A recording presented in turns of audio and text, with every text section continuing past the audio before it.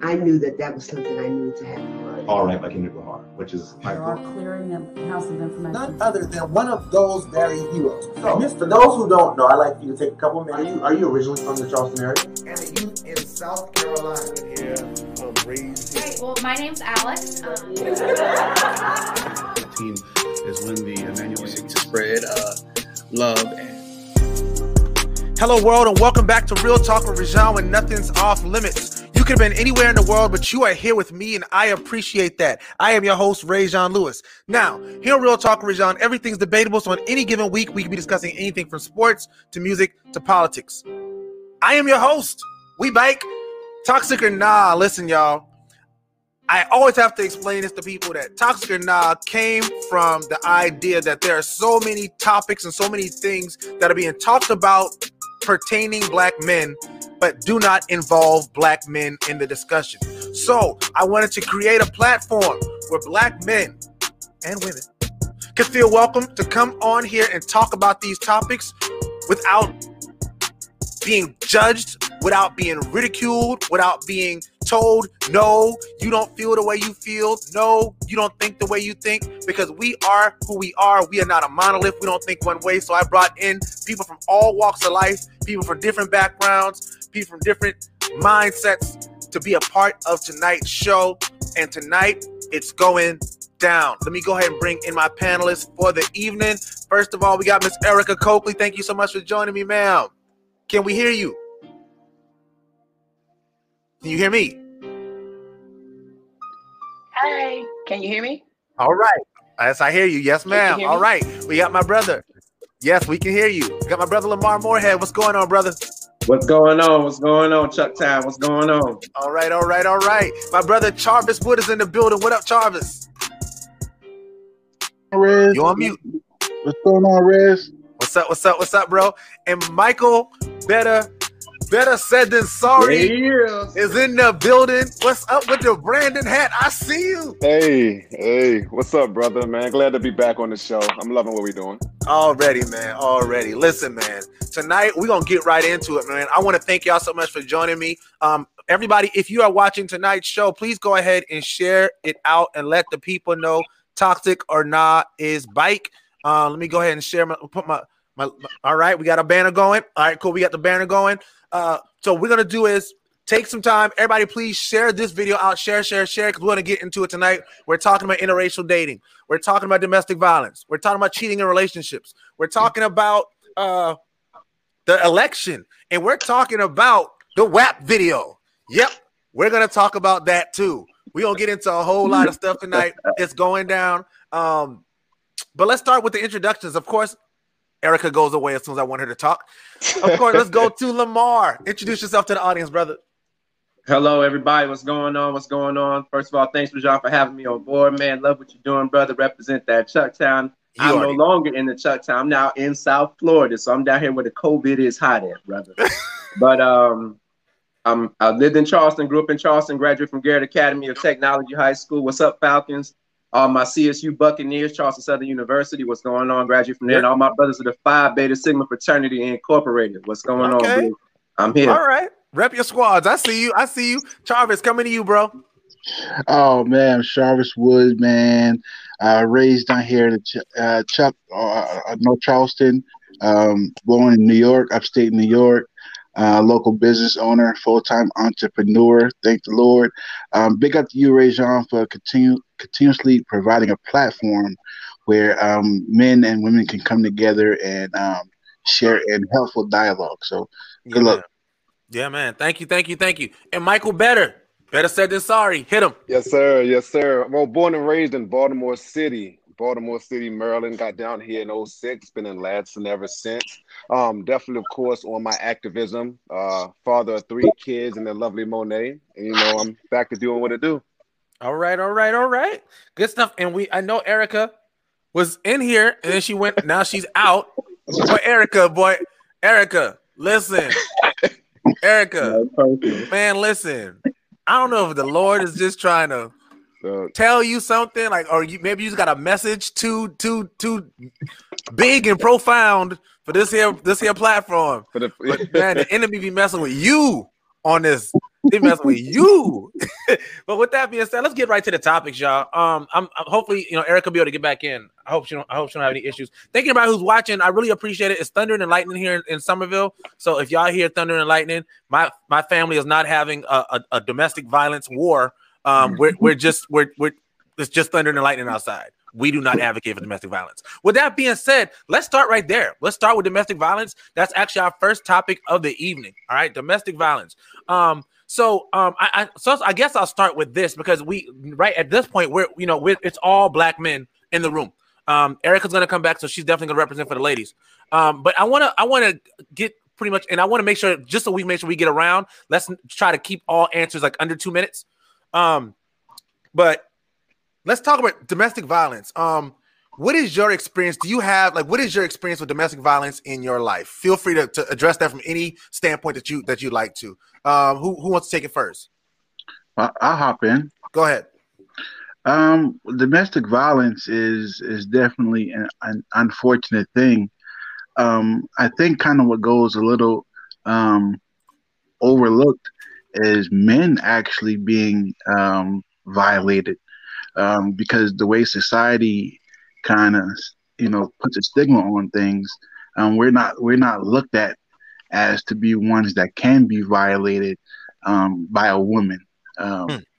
So, but that happens actually more than people think. So I'll start there, guys. All right. Okay, cool. I like it. Lamar.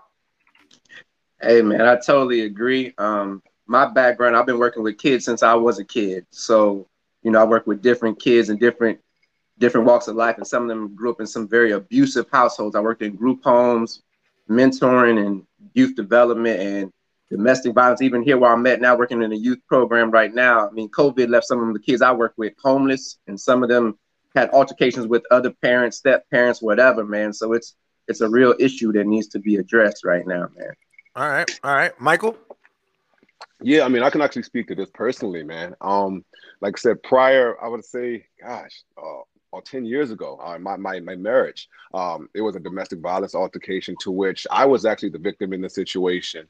And it's one of those things where as you're raised, like, man, don't hit a woman, don't hit the female. And so I'm walking away and everything.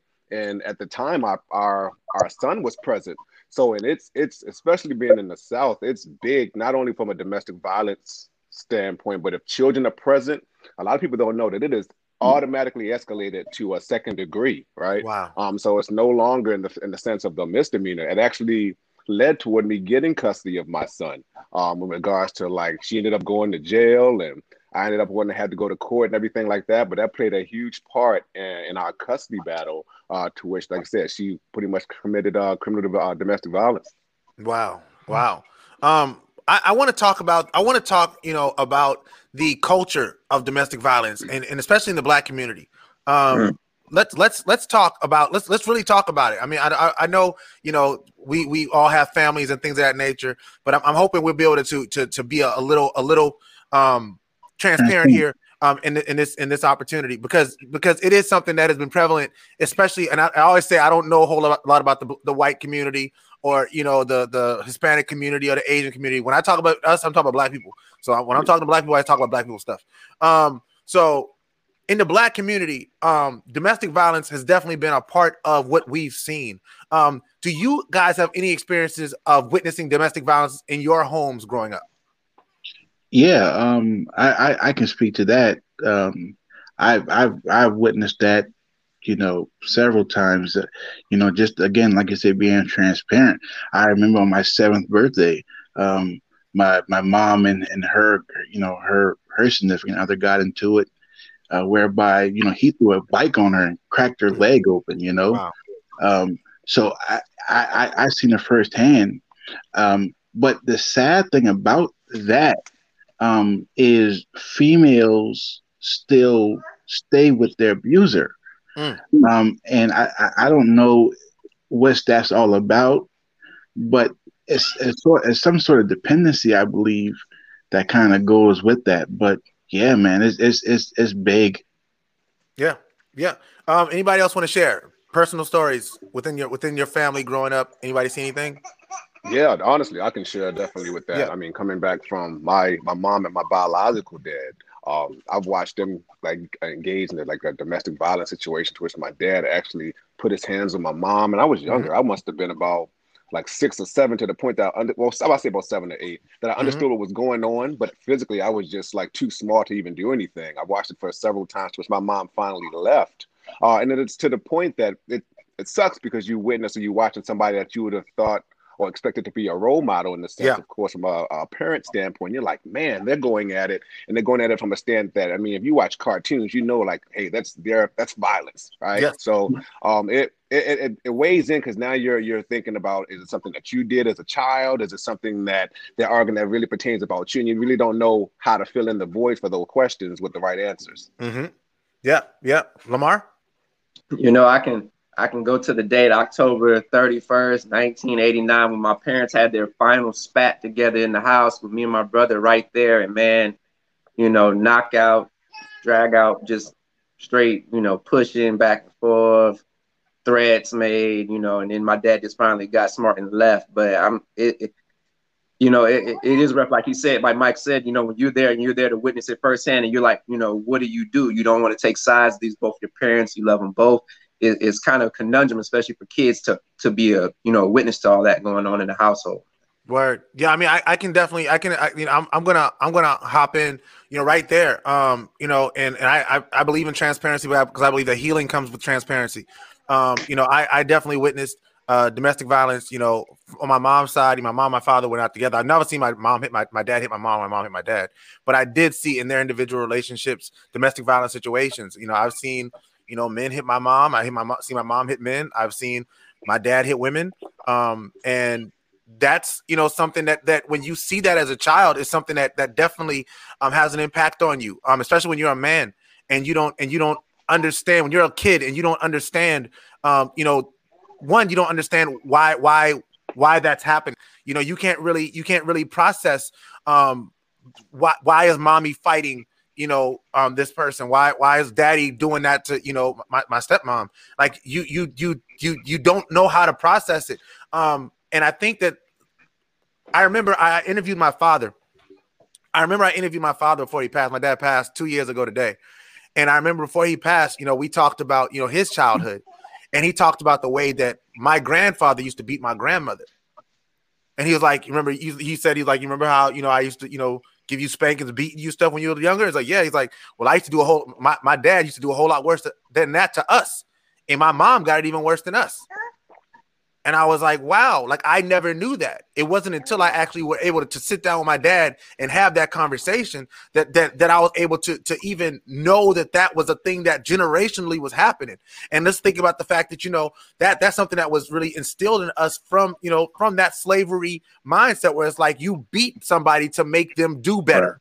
You beat somebody to make them do better. So if my wife isn't cooking the way I want her to cook, then I beat her. If, you know, like that, this is something, these are things, and it's something that is bled into, you know, our younger black men. And it's something that, you know, if I don't instill one value in my son, it's that you don't hit women. You know, my son has 4 sisters. You know, I was telling him, okay, cool. Whatever it is that they're doing, you try to walk away. You walk away, you find me. You walk away, you tell your mom. You walk away and you're an adult, you walk away, you call the police. Remove yourself from the situation, but do not put your hand on that woman. Because there's nothing that you're going to tell me outside of, like, if I didn't get her off me, like if you get her off you, that's one thing. But to batter, to ball your fist up and hit a woman as a man, that is one of the most despicable things to me that one can do. But see, chime in. What I think is crazy because it wasn't until I got to Norman C. Toole and I had a physical altercation with a female.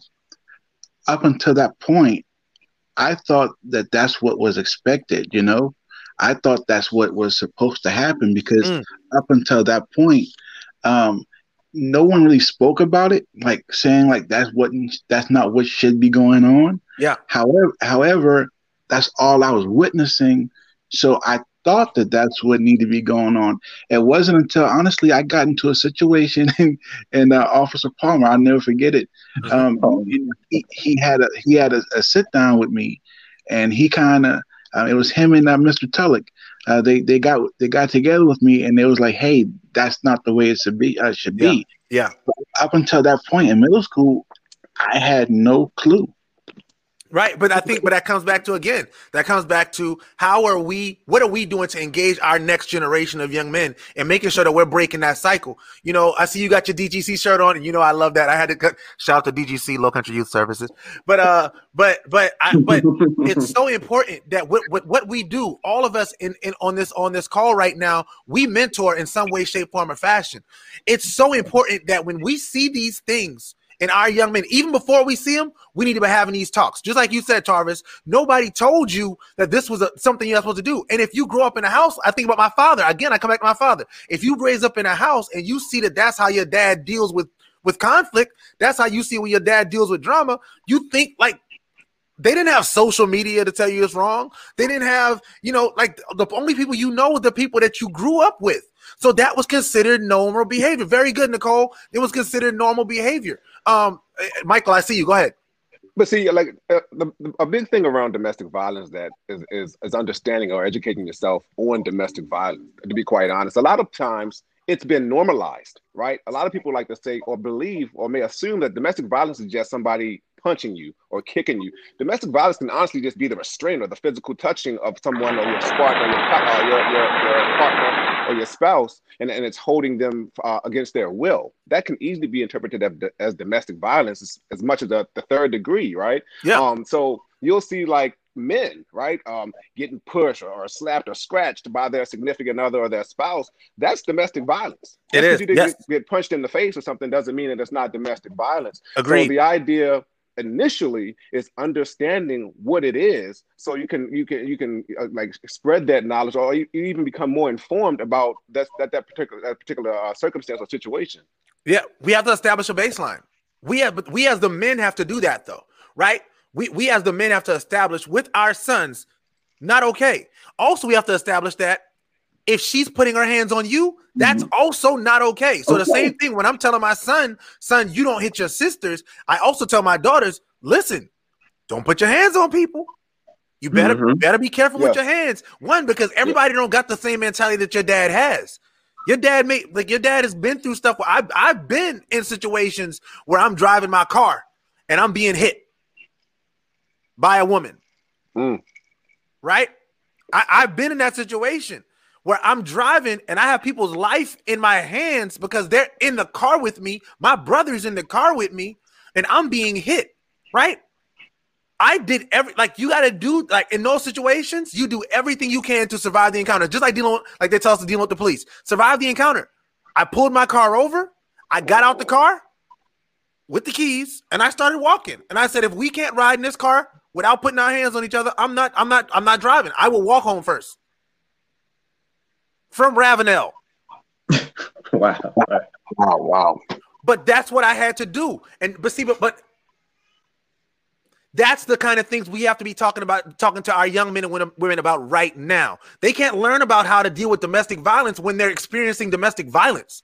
We got to talk to them about it way beforehand. One thing that we do with Distinguished Gentlemen's Club is we talk to our young men about healthy relationships. What is that? What does that healthy relationship look like? I'm gonna give y'all a resource. If you go to www.loveisrespect.org, it has so much great information about teen dating violence. What is healthy behaviors within a relationship? And it gives you stuff to look for. It's something I remember we did a workshop, and I'm sorry, I'm talking too much, but we did a workshop in February, the Huddle Up for Healthy Relationships workshop, and we were talking about this stuff. And I remember I looked to the side of the room and there was this full-grown woman boo-hoo crying. This was an adult. This was an event for kids. This grown woman was boo-hoo crying because the stuff that we were trying to teach teenagers, she didn't know. So can I ask Michael a question? Not more so just because you're a man, but I'll just say because at one point in time you were a victim and you survived that, right? Yeah.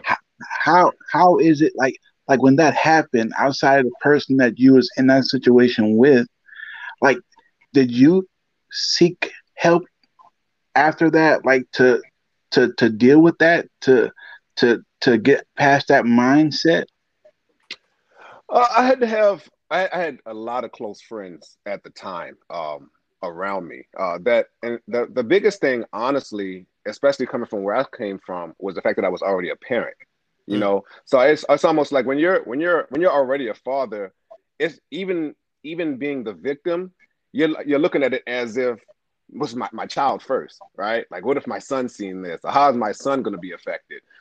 Because I felt like, me personally, as someone that was always raised to be independent, like, I'll get through it, some form of fashion. But the biggest thing was just like, what do I need to do now to make sure that my son doesn't believe that he's at fault, or my son doesn't say that his mommy and daddy, they hate each other, or he doesn't spread what he's seen to somebody else, right? So for me, it was about communication with my close family and friends. But like I said, the bigger picture is like, how am I now going to get past this for my son, right? What do I say? Well, Mom, where's Mom? Or why is Mommy not around? Or I saw this happen. It's like, how do I explain that to a child?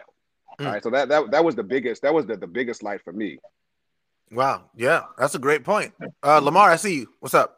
Man, you guys are making some great points, man. And I have a daughter too who's now going to high school this year, man, and I have a 1-year-old son, and just luckily for me, like Michael said, you have to have some good people around you. You got to have some good mentorship, man. And luckily, what I'm saying, I'm a product of the Bold Fairchild Youth Leadership Council. What's going on? And also a previous vice president and mentor and elder myself. And man, that's one of the conversations, like you said, Rajon, we have them too, man.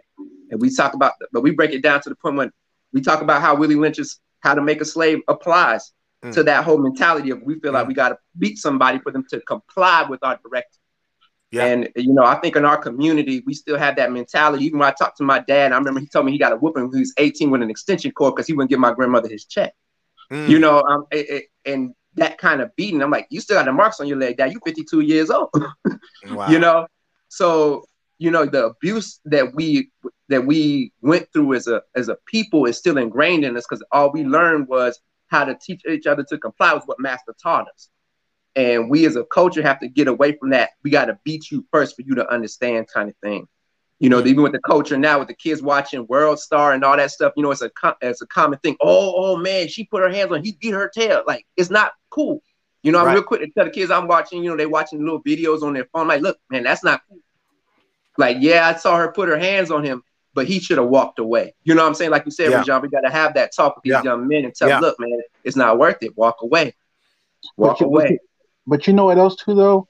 Honestly, I think it's there's like another component, because a lot of times when folks think of domestic violence, a lot of times there's a connotation of physical abuse, but there's, it could be, lording over somebody because you're the one that brings the finances in the home, right? Or verbally just assaulting somebody. So, those are other types of domestic violence that really can cut just as hard and just as deep as the physical. But that's the thing. If you talk to people who are victims of domestic violence who stay, because I know you mentioned that earlier, like the idea that some people, they are victims of domestic violence and they don't leave. Well, a large part of domestic violence is control. It's the control.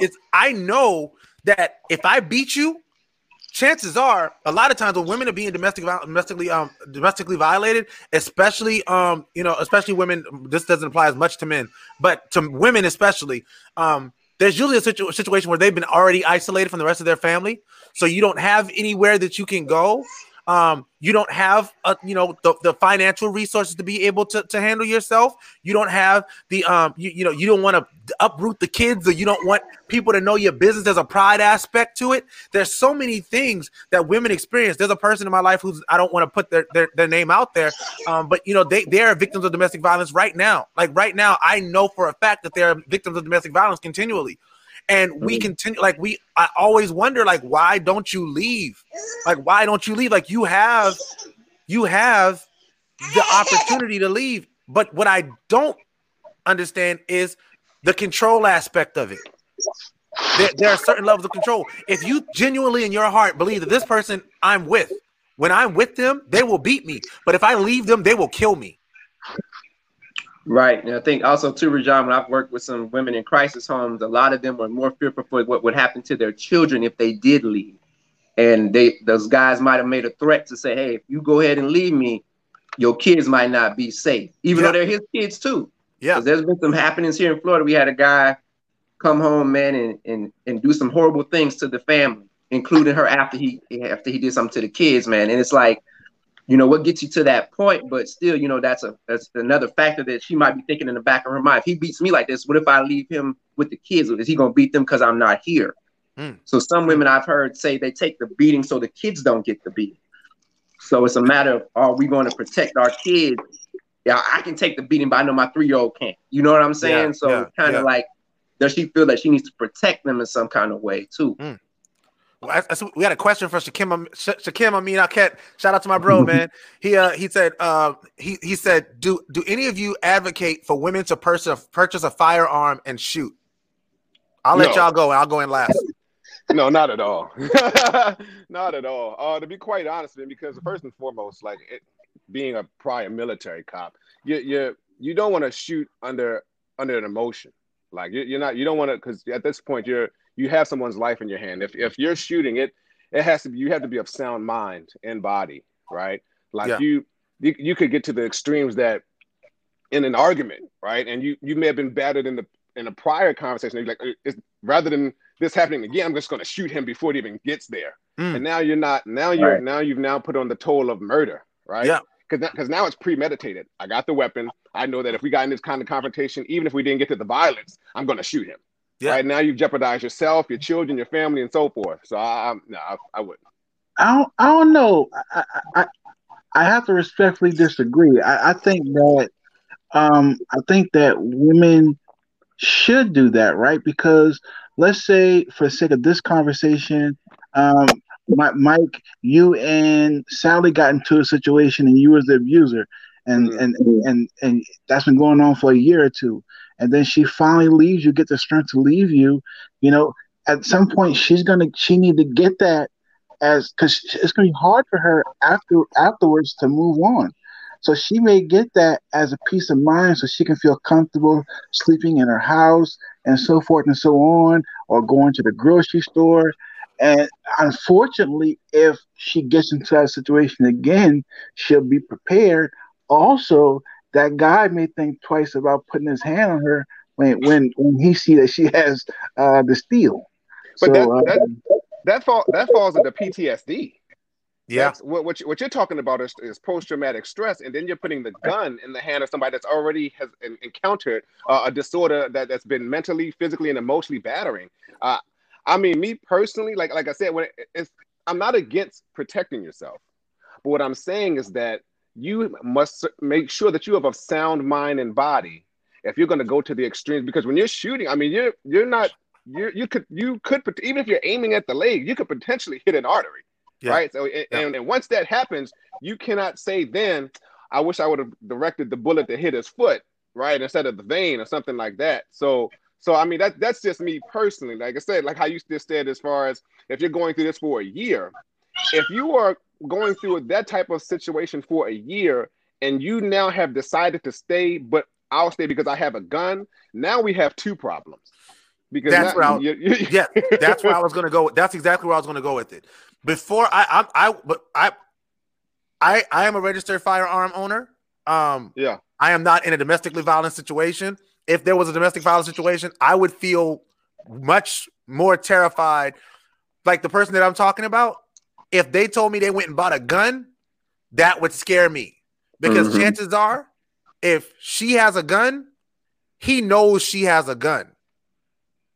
Which means we've just escalated that situation way beforehand. Tenfold. So that means the chances of her being killed just doubled to me. Yeah, I have to agree with you on that one, Rajon. If it's a separation, if you separate and you say, I'm going to get a gun to make sure that if he pulls up on me at the gas station, I can protect myself, that's a totally different thing. Yeah. I got a gun in my house to make sure, like, my gun is in my house. My gun doesn't leave my house. Because my thing is, whatever you do to me in the street, I'm in the street. I'm like, that's whatever. But if you come to my house, you're trying to hurt my family. Like, you may try to hurt my family, and I got to protect my family. Me, I don't worry a whole lot about me. I'm pretty good in these here streets. But them, they can't defend themselves like that. So at my house, we do have a registered firearm. So please believe, if you try to rob me, you gonna have some problems. But if there was a situation where there was violence in our home, I would feel much less secure with the fact that there was a weapon in our home. And I want to stop right there because I want to get to our next topic. This is a great topic. I want to end with this right here, with this topic, with this right here. I often hear people talk about the fact that they say, well, stop telling women to leave men who beat them and start telling men not to beat them. I promise you, if I know of a man who's beating a woman, I've told that man to stop beating that woman. I've told that man I don't respect the fact that he beats that woman. I've told that man that we've done that. But at some point, we got to make choices. And even if that means that I'm not going to go there. Anyway, next topic. Hopefully y'all enjoying this. This is Toxic or Nah. This is Toxic or Nah, episode 4. We do this once a month, the third Saturday of every month. We doing this. We have our special guest, panelists. We have Lamar Moorhead, we have Jarvis Wood, and we have Michael Better Than Said. Next topic we're going to talk about is cheating in relationships. Right? It's now 7:37. We have until 7:50 on this, so that gives us about 13 minutes to really go in on this one here. So cheating in relationships. I'm gonna let y'all run with it. Who wants to start? Lamar. Man, look, I'm gonna be honest and very transparent here, man. It's not worth it. I'm gonna be honest with you fellas, man. As a guy who's been there, had that situation happen, I was the perpetrator. Yes, me. So, see, now we talking. Now we podding. See, yeah. Now we podding. I'm gonna keep it 100. Let's go. And the thing is, man, instead of me doing all that, man, and even going there, man, I should just told him it wasn't working out. I think it was just a point of, I was comfortable. I was used to them. I didn't feel like going back out there trying to find something else and do that whole dating thing again and everything else, man. But just let it go. If it's not what you're vibing with, if it's not the right person, if it's not really working, if you two are arguing every day, every time you wake up, you dread coming home, it's not a good look, man. Just leave them alone. Sometimes the song say it's cheaper to keep it, but sometimes it's better to let it go. I just want to pause right here to show y'all this comment that one Stella Williams put up. Yeah, I see that, right? You want to go? You want to go there first of all? Didn't what's my man name? Lil Rel? Lil Duval? Lil Duval say black men don't cheat. Duval's told you black men don't cheat. And I want to, before I get to it, I'm going to let them roll. But we're going to talk about this all men cheat idea. Go ahead. Who wants to go next? Mike? Jarvis? So the only thing I would say is that cheating is, it's funny because, well, not funny, but I think it boils down to having those conversations in the beginning, right? Of your relationship, as far as understanding and having an expectation to understand what you can expect, right? Because once the honeymoon stage goes, that's when the rubber meets the road. So you're gonna have those good times and then bad times, and it could be a thing of sex. Either not getting it, or it could be a thing of, I hate to say it, but sometimes, women make more money sometimes than men, and for whatever reason it could be, a man does it. Some would call it the 80-20 rule, right? I'm not advocating for it, nothing like that, but some people feel like they're justified because they're missing that one component from home. Yeah. And their partner, whether it's just a girlfriend or a wife, they just are not willing to compromise or see the other side of the coin. So again, I'm not justifying it. That's not what I'm trying to do. I'm just trying to explain it, to some degree. All right, Mike. So the thing for me is that we're so quick to identify cheating as the physical.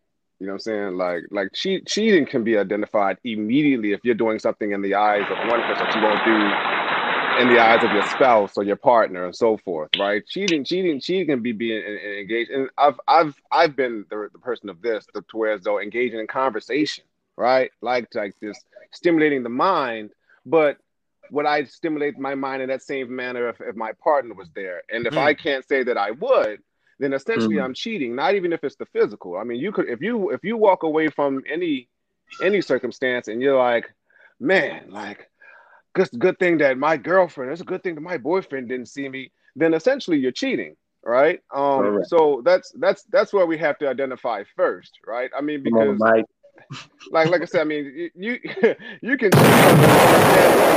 on social media, right? Like, you don't even have to meet the person. You could be essentially cheating by engaging in a flirtatious conversation that goes back and forth. You know, that's cheating. So for what I look at though is that what's derivative from it? What sprouts from it? Is it the idea that the man is just who he is? He's not ready, or even like you say, man, that person they're just not ready for a relationship. They enjoy the idea of having company or having more than one, or is it the idea that the communication is lacking in the relationship, or you know, or like I need more attention, and they don't know how to communicate that to that person.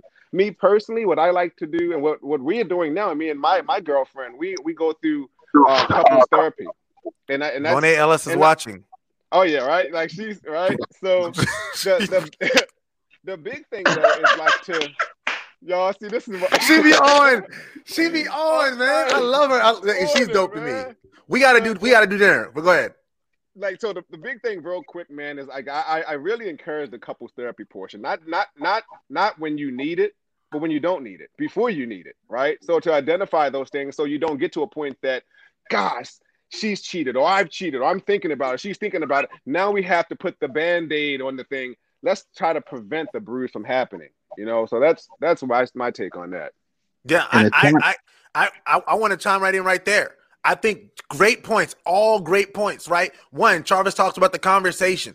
You got to have the conversation of expectations. Do I expect that? What do I expect from you? This is something we talked about on last night. We did a pod with Jonathan and Eva Singleton of the Love Life Legacy podcast, which was a great episode if y'all didn't get to watch it.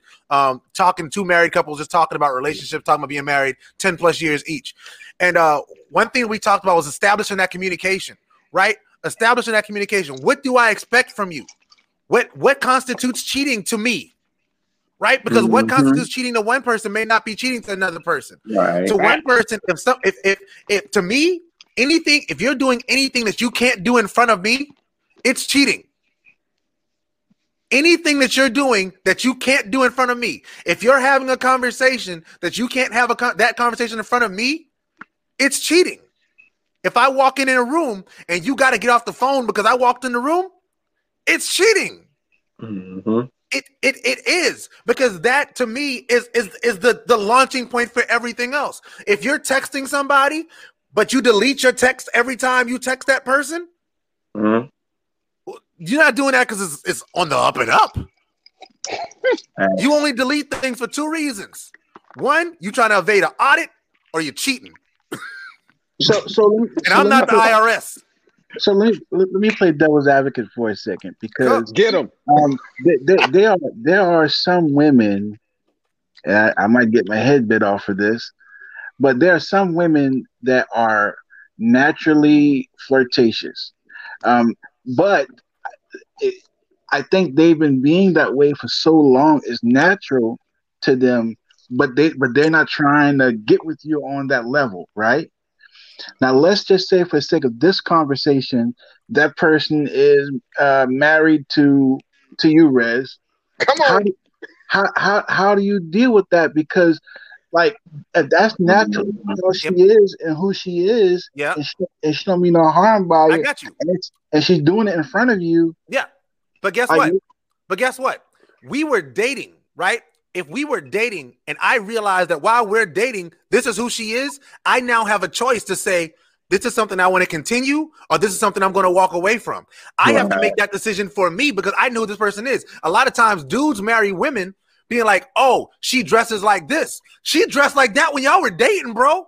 When you met her in the club, she was dressed like that. So let me be devil's advocate as well, Cook! Because Cook! you can't. So what's the gray area or the fine line between flirtatious or being flirtatious and being charismatic, right? Because that's where I guess the communication falls into it. Like you can't say, well, you were cheating because I felt this way, and it's automatically cheating if the intention is. If someone said, hey, and I said, oh, hey, how we doing? And you didn't like the way I said, hey, how we doing? Oh, you're being flirtatious. No, I wasn't. That's just communication. The way I speak. But that's communication, though. That comes back to when that happens, right? So this is what we call teachable moments in education. I'm about to be sleeping right? on the sofa, y'all. Hey, no, you better not. Monet, he doing good, Monet. Don't do it to him. Don't do it to him. So if I'm in a relationship with a young lady, right? I'm in a relationship with a young lady, right? And that first time that interaction happens and I don't feel good about it, it's my job as the person in the relationship to say, hey, babe, you know, the way that happened, I don't really like that. Mm-hmm. And then she, because we all have choices, she then has the opportunity to say, well, this is who I am, take it or leave it. Or she can say, I respect the fact that you feel that way, and I'll curtail the way I interact to make sure you feel better. But again, we all have choices in relationships. I want to get to a comment from Jonathan. He said, how much is the decision to cheat have to do with the other person, whether it being solely your fault? And we have 3 minutes. Hey, Lamar, take it away, Lamar. Take it away. Man, that was my situation right there, brother. Like, you know, and I was at the church with this person, and we still was at the same church and everything else. But, you know, people look at you different when they think you're the one to blame. Like it was just you in the relationship by yourself. No. And they don't know what goes on in your household. And they just assuming that you a dog. Not assuming that you and your wife had a communication breakdown or something just wasn't gelling. You two fell out of touch because one of you was working one shift, one of you was working another shift. You come home, you see the kids, you go to sleep. You don't get to talk. You know what I'm saying? So there's a breakdown there too of also the wear and tear, just the grind, Rajon. You know what I'm talking about, man. You're just, you know, you don't get time for yourself to breathe as a man. You can't read, you do nothing but sleep, come home, work, eat, and go to bed and do it all over again. And when you do that, man, you kind of leave yourself in a position where you do not communicate with your spouse or your woman or your man or whatever. And you leave that opportunity for things to start to just digress and it becomes stagnant. And you lose that spark. You know what I'm saying? And that's how I felt. And I'm not gonna lie about it. Yeah. There's a lot of variables there, though. I mean, like for example, like I said, for me, point blank, period, it falls into communication. I am communication first, right? If you've made the conscious efforts to touch, to cross every T, dot every I, hey, honey, this is how I'm feeling. This is how things are going. This is what we need to be doing. Let's try this. Let's try that. And they simply have made that same conscious decision not to listen to you. And now and granted, cheating regardless on any level is still wrong. But if you made that conscious decision and then you start to sway into the idea of communicating with someone else, I'm not sure if it goes in the idea of saying, oh, I'm venting or I'm spreading that same communication that I'm not getting at home. Yeah. Then you can say that, hey man, I've tried this, I've tried that. You just simply haven't been listening. That is some fault of the entire relationship, not just of your own. But if you just was like, dang, I just saw her and she got a nice tail. I like her leg. I'm just gonna talk to her. I mean, then that's you. You mean you have to hold your own candle there. Agreed. Totally. I want to address this comment, Brian, brother. OMS. I just put up OMS. OE Williams. He said OE Williams. Shout out to you, man. He said, if my girl has a girl talk, that ain't cheating. It ain't that serious. No, of course I'm not talking about that, man. Like if my wife is on the phone with her sister, and she's like, "Hey, babe, I need to talk to my sister without you in the room." Nah, dude. But if she says, "I'm on the phone with this dude that I met at the grocery store today," or this dude that slid into my DMs and he just needs somebody to talk to, and I can't talk to him in front of you, I'm gonna tell y'all a quick story, and we got to end this segment. Quick story. The moment I knew I would marry my wife, When me and my wife first started dating, it was a young lady that I dated dated in high school, right? And I was going through a divorce at the time when me and my wife, got together. And so options are open. You know what I mean? Like, but me and my wife had just started kicking it. Me and my current wife had just started kicking it. And we had a spot. We had a hotel room for the evening. We went to the movies or whatever. And my homegirl calls me, right? A chick that was trying to get back with me or whatever. And the phone rings. I look at the phone and I'm like, oh, okay. She says, answer it. She says, answer it. I said, okay, cool. So I pick it up. I'm on the phone and old girl's talking to me. And my wife literally does this. She takes my head, puts it in her lap and starts petting my head while I talk on the phone. Well, damn, player. I was like, I don't really want to have this conversation. I hope that everything works out really well for you in your life and everything that you are praying and hoping for works out. But we probably not going to talk again. Just being honest. And that was the last time I talked to her. I knew that day. I was going to marry my wife. Shout out to Latoya. She watching. If y'all know my wife, y'all know she's serious. Before we get out of here, I want you guys to plug what you got coming up. I'll start with Lamar. I'm going to end with you, Mike, because I know you got more. What's going on, y'all, man? Like I said, I'm down here in South Florida, man. I'm actually in the process of getting ready to file for my 501c3 status myself down here. A lot of kids down here. Shout out to my Jamaican and Haitian people, man. They're down here in South Florida. So, I'm about to do some things with these kids around here, man. We need a lot of help down here, man. So I'm trying to get to work. So if they want to come help, mentor, how do they reach you? Man, hit me up, man. Lamar Moorhead, just hit me up on Facebook, man. Hit me in the Facebook chat, whatever, man. I'm always, what I'm saying? It don't matter what time I'm up thinking, bro. I'm moving. Yeah. Love that. All right, Jarvis, what you got, B? Oh, man. Boss Dogs, man. Still getting everything They do ready. Birthday parties. Yeah, we do it all, man. Getting ready to drop this cookbook on everybody, man. I've been cooking this up for a minute, but you feel free to reach out on Facebook, Boss Dogs, BOSSDOGZ. Yeah, my guy. And if you want to mentor with him, go to www.lowcountryyouth.org, and you can meet Jarvis and influence mentees at the same dang time. All right, Mike. Better than said. What you got? Yeah, man, better said than sorry. Let me put the head up real quick, man. Better said than sorry. But I got a lot of things going on right now. Of course, I just found out not too long ago that I'm the chairman of the Criminal Justice Reform Committee for the city of Charleston. So we're gonna be having our first meeting. Yeah. Hi, Mike. Yeah. So we're gonna be having our first meeting the end of the month. A lot of things are going to be going into that. You're going to see a lot coming from the city council meetings. I'll be putting on the link and everything on my Facebook. Of course, I just got my EIN and my LLC that I just got accomplished this week as well. So I can now produce my clothing line. Yeah. I'm not only going to be doing like hats and T-shirts. I'm also looking to create my own sneaker. I'm looking with several different factories right now. So that's going to be big. So, of course, if you want to check it out, I'm going to be coming up with my own website as well. It's going to be better said than sorry. You'll see the links and everything on my Facebook, and I'm also going to have my fan Facebook page as well. So that's pretty much what I got going on for now. Man, thank you for coming on, man. You guys are dope. Shout out to Monet. Don't make that man sleep on the couch. He's a good person. I appreciate y'all. I'm gonna bring on the next group, fellas. Thank y'all. All right, man. Thanks, bro. Hey. All right. Got to get line up 2 going. Line up 2. Listen. Jason turned on the lights for this one. Yes, sir. We ready. What's up? What's going on, man? Brother. What's up? We got Jason and we got Greg Perry in the building. This is Toxic or Nah. Let me reset. This is Toxic or Nah, episode 4. What?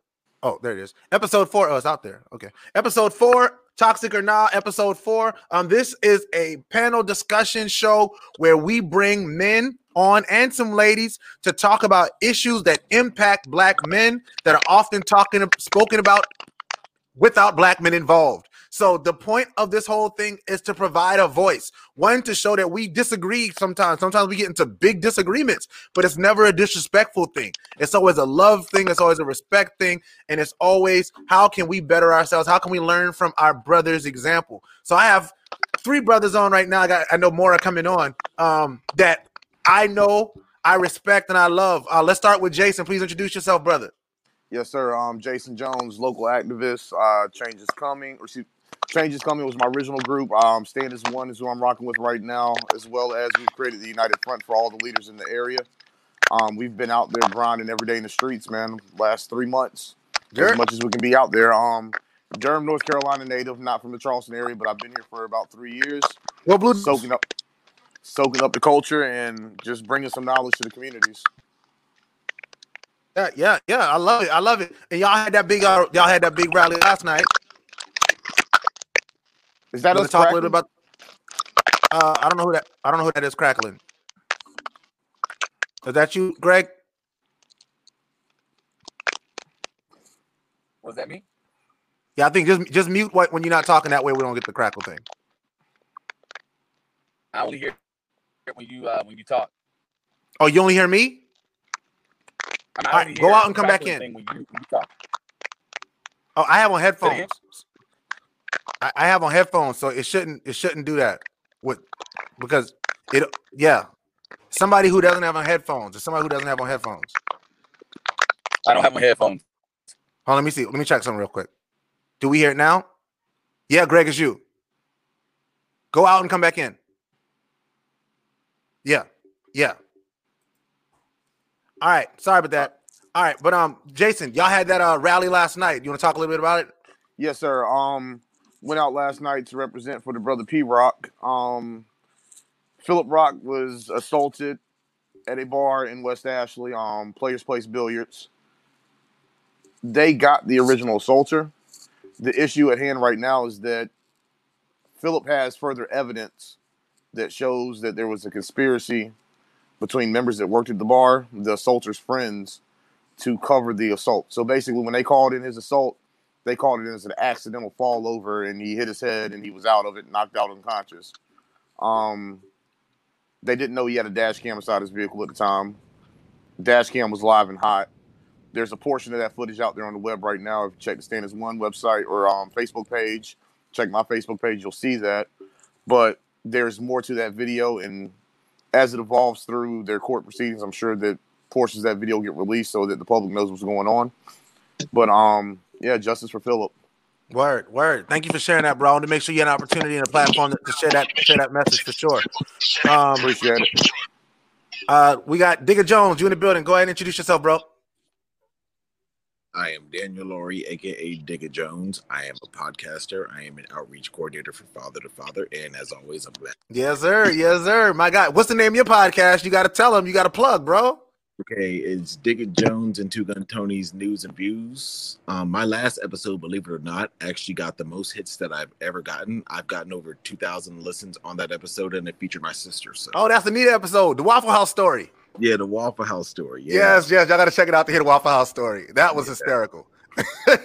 All right. G, Greg Perry, please introduce yourself, sir.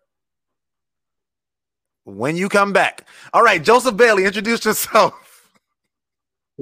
How you doing? Hopefully, I'm straight as far as can you see me? Can you hear me?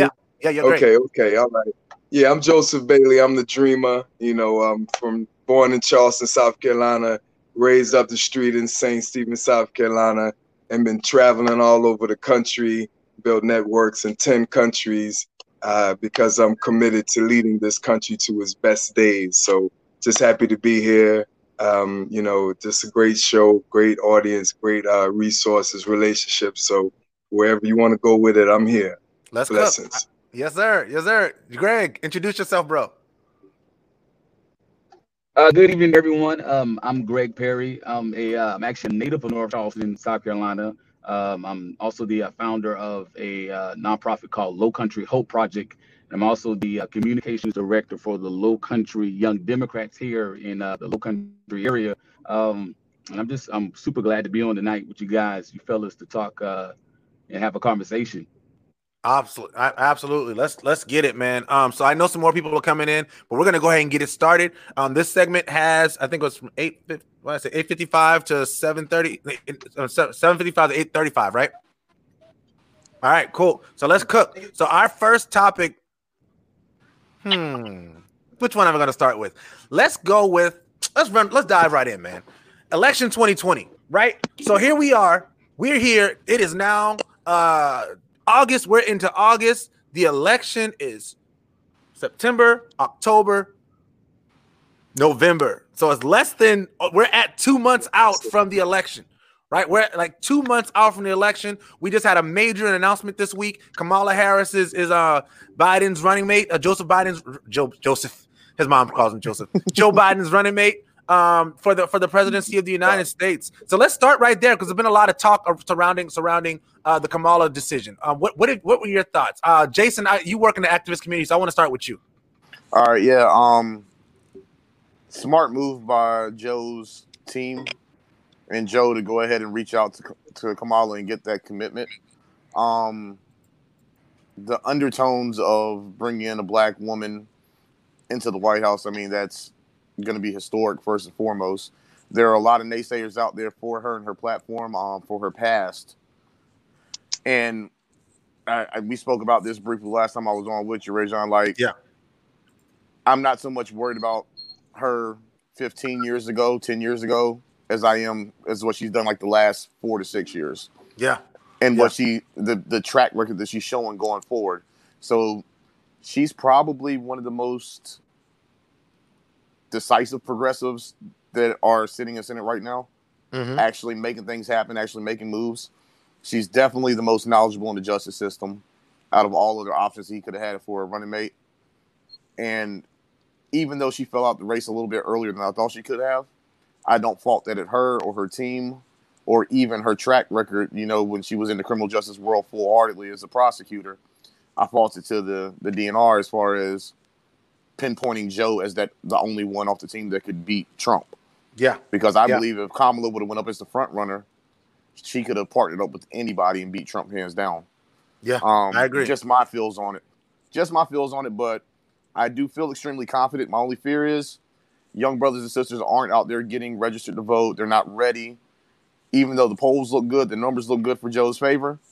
We saw these same numbers 4 years ago with Hillary. Yeah, interesting. So very good point. We got to keep our heads up, our eyes open, and keep pushing this message of register to vote and make sure no matter how it comes about, a ballot, going to a poll physically, whatever it's going to take to get our communities activated. I mean, I'm not going to lie to you. We're out in the streets every day fighting the fight, and we're willing to take the risk for COVID because the fight means that much to us. Yeah. Brothers and sisters packed up inside of Walmart every single day because being in the house sometimes is just too much and they need to get out. That one day, the one day you can go to the polls and just get out and vote. If they're going to mess with the mail system, if they're going to try to slow us down that route, we're going to have to go ahead and take that sacrifice and that hit and head to the polls. That risk and go out to the polls and do what you got to do. Absolutely. Thank you for sharing that, bro. Thank you for sharing that. Let's come to you, Greg. I know you work a lot in the political arena. You've actually run for office twice, I believe. So let's talk about it. How do you feel about the VP pick? I mean, the running mate pick, and what are your thoughts on the election? Man, I think Kamala was a really, really strong choice for Joe. I think she's a great candidate. She's a strong candidate. I think she would bring a lot to his campaign. First of all, she's a United States senator, which means she's electable. She's a couple of terms. You know, she's electable. I mean, individuals are voting for Kamala. She has a really, really strong following. So I think like him bringing her on really brought a lot of African Americans that had an issue with Joe and some of the things that he's done in the past. And like Jason said, we kind of got to make certain that we go out to vote. Got a lot of individuals that have an issue with what we got going on now, and we'll argue and we'll have a lot of passion at the cookouts. We'll argue and have a lot of passions at parties and at the crab crack and the oyster roast. We don't keep that same energy on election day. We get too tired after leaving work on election day and we don't want to vote. I think if we keep that same energy that we have at crab crack and the oyster roast and we show up to vote, man, I mean, we can change what's going on in the United States. And you can see that individuals want change, and that happened in the last midterm election, 2018, where individuals showed up in general election numbers. Those individuals showed up, stayed in long lines. I think that's the most we've ever had before in a midterm election 2 years ago, because individuals want change. I was telling someone I stood outside Royal for maybe maybe 5 hours, and the lines were so long, and I had older individuals come to me, and they were like, they showed up today because you know change is coming, and individuals are thirsty for change. Yeah, I agree. I remember thinking back to. Yeah, I can hear you. You going sort of. You went in and out at the end, but I can hear you for the most part. I remember the one thing I remember about the Obama election was that we voted early, and we drove to St. George, and I remember I had to wait 3 hours to vote.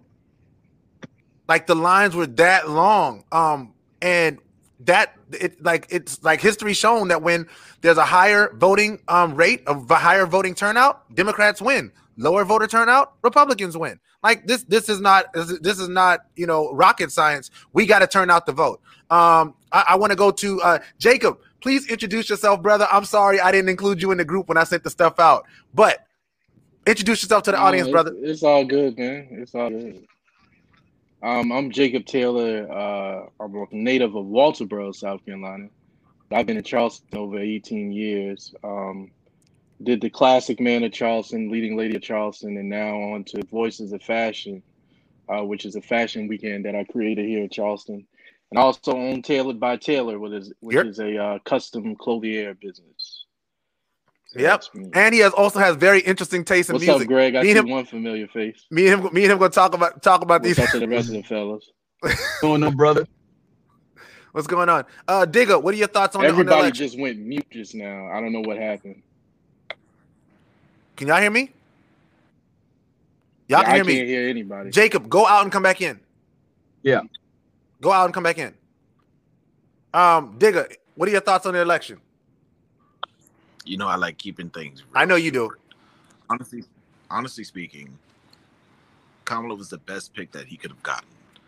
Not only because she knows, the Senate, she knows the law. So, but the most important topic that I do want to tell everybody out there listening is go out and vote. Register to vote. The last 3 elections, I registered to vote, and it's one of the best things that you can do. So, if you want to change the narrative, you have it. You have the power to do it with voting. Absolutely. Thank you. Joseph, Mr. Bailey, please. What are your thoughts? Kamala, election. Yes.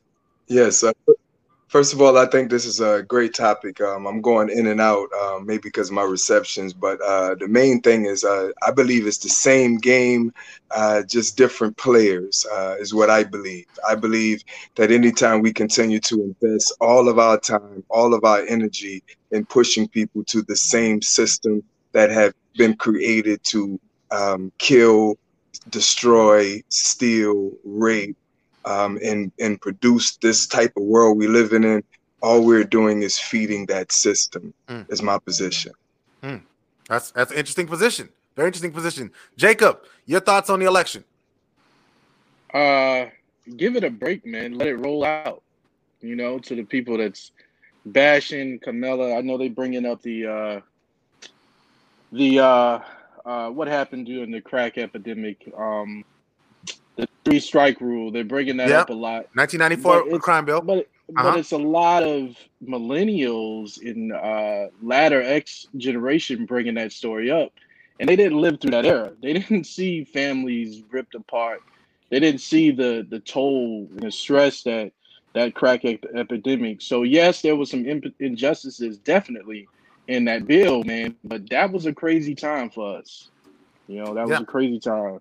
So Yeah, that's the thing. When people talk about the 1994 crime bill, there's a lot of context that people miss on that topic. They miss like the idea of context, right?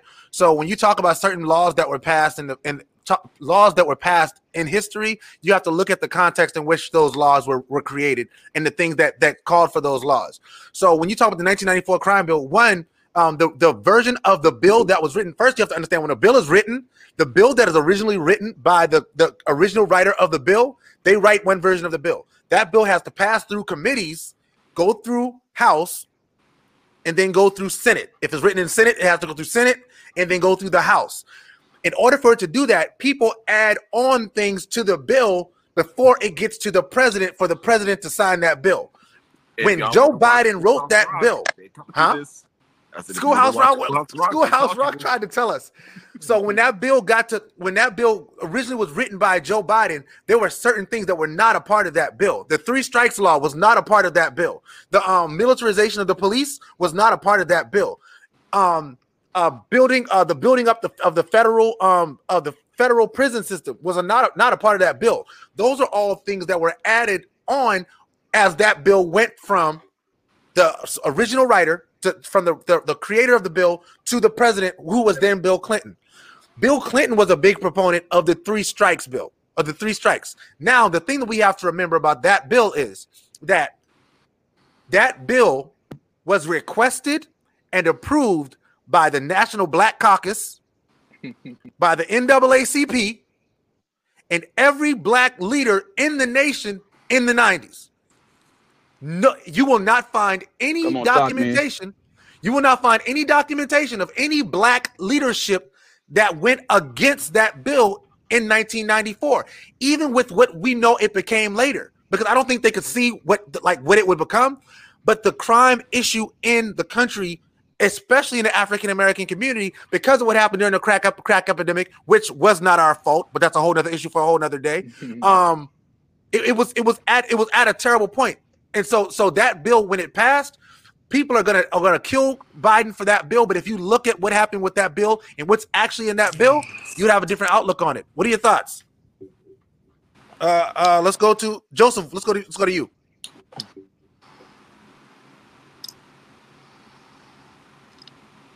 I know you say you're going in and out. Joseph, yeah. Hello? Yeah. Yes. What are your thoughts? Okay. You want me to just respond to what I'm hearing, or a specific question? No, just your thoughts on the 1994 crime bill, how it impacts Joe Biden in the campaign, everything.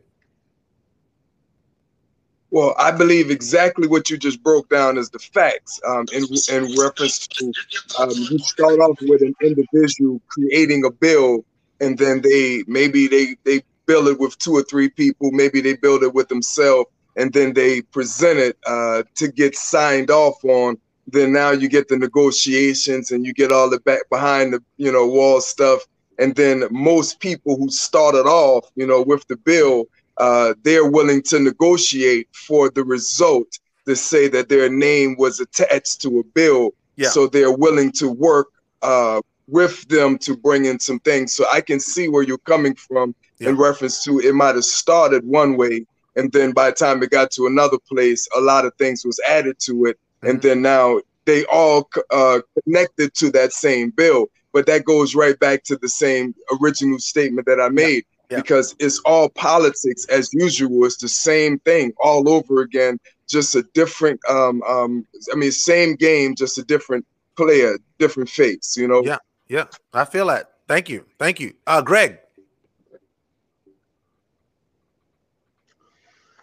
So I think, there were a lot of issues with the bill. I think a lot of individuals are kind of looking at, him kind of, working with that and they kind of judge that his past and even Kamala's past, her working in California, they judge that and they're like, how could we vote for someone like Joe, or how could we vote for someone like Kamala after all they've done to the black community? And then I had someone even come in and say, have you seen Kamala's backstory? Have you seen Joe's backstory? And my response is, have you seen Trump's backstory? You got choices. I don't think that everything Joe did was good. I don't think everything Kamala did was good. Right. But I don't think nothing Trump was good. But if we're going to compare, we have choices. If it were me, there were individuals as it relates to president, I may have wanted to choose someone else for president. I like Chick-fil-A, but if my options is McDonald's or Burger King, and I don't have the choice to choose Chick-fil-A, I'm gonna have to choose between the better out of the two. I'm gonna have to choose McDonald's. They got better fries. So I think we're gonna have to go with the choice. Despite all the stuff that we have an issue with in the past, as it relates to Joe's involvement in the crime bill, as it relates to Kamala, as it relates to history in California, with individuals saying that she locked up a lot of African Americans. We're going to have to look past, some of those indifferences, and we're gonna have to vote for a candidate. The better choice. Yes. The better choice is Kamala. The better choice is Joe Biden. We've seen. I talk to my child and I tell her, there are certain things we don't do. We don't offend individuals. We don't use profanity. We don't lie. We don't talk about individuals from different races. But when the president of the United States gets on the television, I have to put a mute on because he's going to cuss. He's going to talk about the Hispanics. He's going to talk about women. His past is going to come up about how he's offended or abused women, how he's talked to individuals of verbal abuse, how he disregards individuals' opinions. And I'm like, we're going to have to choose somebody else. We're going to have to choose a better example, a better leader, and we're going to have to forget about, we're going to have to just choose a better choice, a better choice. And the better choice is definitely Joe. The better choice is Kamala, without a doubt. And I'm going to be honest, Kamala was my first choice as it relates to president. I wanted to vote for her. Yeah. And a lot of people are like that. Like a lot of people are like, oh well, like they would have voted for Kamala anyway.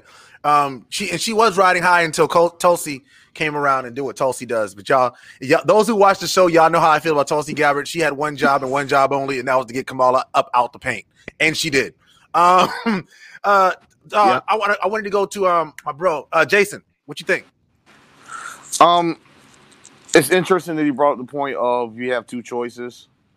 I think that we're losing a lot of steam on the right side just because people wanted another choice. There's a lot of people out there that wanted a different choice. Mm-hmm. There are some people out there that wanted Bernie. There's people out there that want an independent runner right now. I meet these people every day. Yeah. So that's why I can speak to that. And we get locked into this, what I wanted. But as the brother said, you got McDonald's or Burger King. I don't care how much you wanted a Chick-fil-A sandwich. Yeah. They will not Beyond that.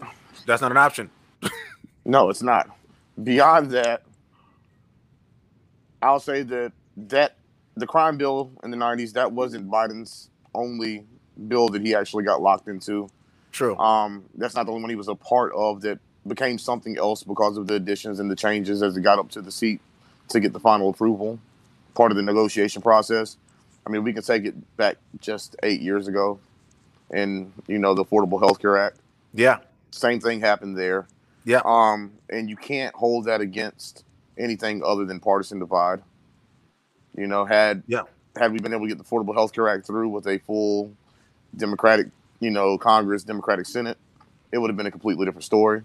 Yeah. So you do have to be careful where you place that blame and where you're placing that attention when you're digging up this dirt on both sides. Yeah, absolutely. I want to end that right there. We're at 8:18, and I want to get to that second topic. But thank y'all so much for that. I want to end that topic with one thought.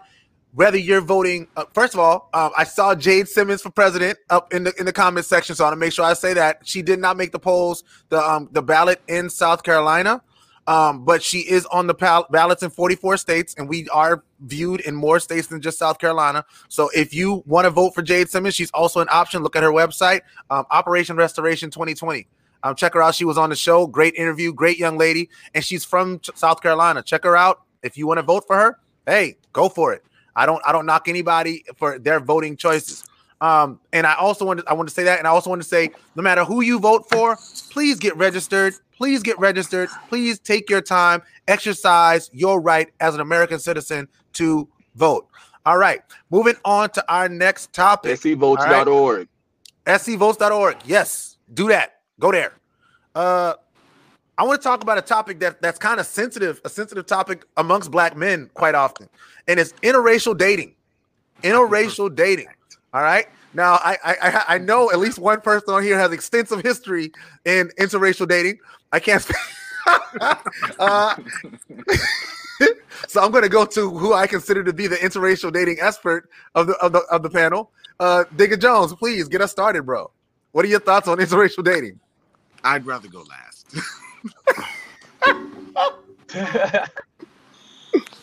Jacob, you haven't got to say much yet, bro. Go ahead. Interracial dating. I'd rather go last. I've honestly never dated outside of my race, man. Despite the popular belief, I guess because I'm in fashion, they expect me to date like this model type chick. But or young lady, should I say? But I've never dated outside of my race. I was born in Walterboro, and I came around a family. You know, one side of my family, they would say if they can't use your comb, don't bring them home. Don't bring her home.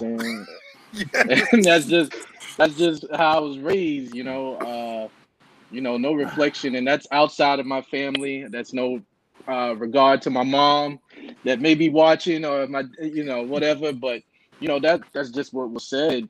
So I've never had an interest. I've never knocked it per se. But for me in my house, I'm black, brown. I don't know, man. I don't know. I don't knock anybody for doing it. I mean, you can't knock who you love. And I hear people say all the time, I was watching an interview on the Breakfast Club, and this guy was like, you can't, I forgot what he said, but he said you can't fight in the streets and then sleep different at home. You know what I'm saying? So I know a lot of people got different views on it, but I don't really have a view on it, man. You date who you date. You know what I'm saying? You love who you love, man. Word. Joseph.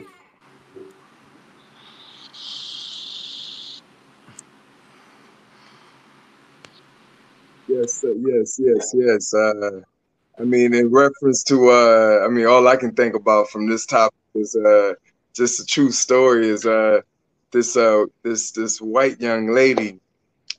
She actually, me and her was looking like we was going to be doing something, and when we came together to actually kiss, it really, when I touched her, and this is, please, if there's white people or Caucasian women that know me that's catch this video, please know I'm no racist, never been a racist. But when I touched her, it's like it just turned me off. I didn't want anything to do with anyone, from that direction. And then it just put me back in the direction of a sister, So that's just my desire. That's just what in my makeup, wants, so I don't have an issue with it. I just know my spirit, kind of had an issue with it.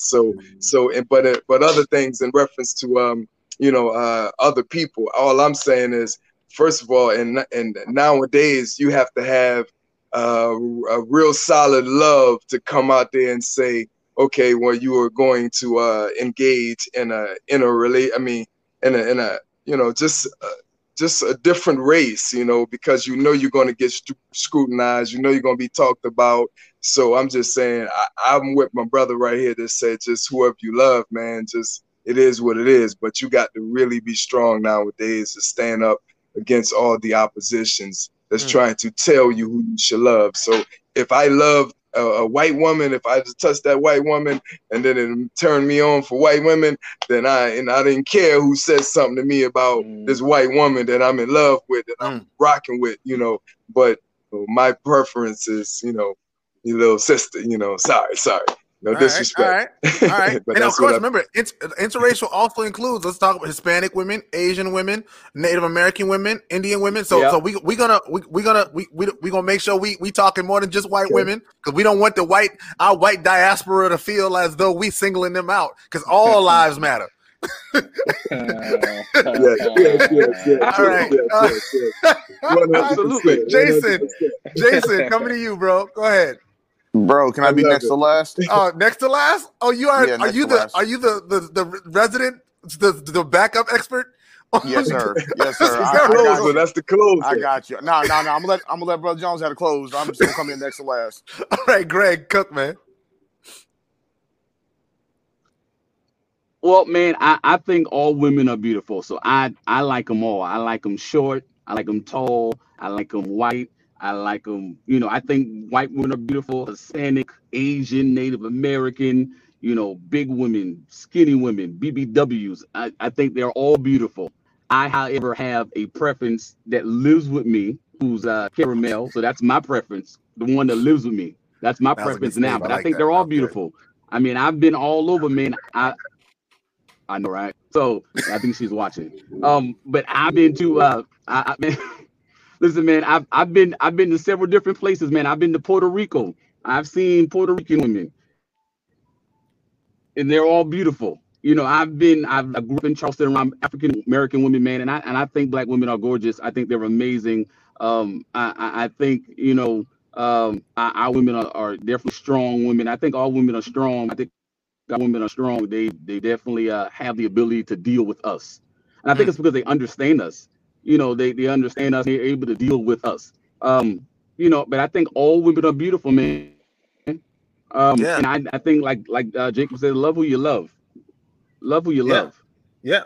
I wish I had a button on here that said he's safe. That was good, Greg. Hey, I was a little worried for my bro. I was a little worried. I wish I had a button. I promise you I'll have that next time. Jason, go ahead, bro. All right, bro. So, backstory on me. You can go back to my great-grandfather. My family were slaves. My great-grandfather was actually the illegitimate child of a slave or a slave owner.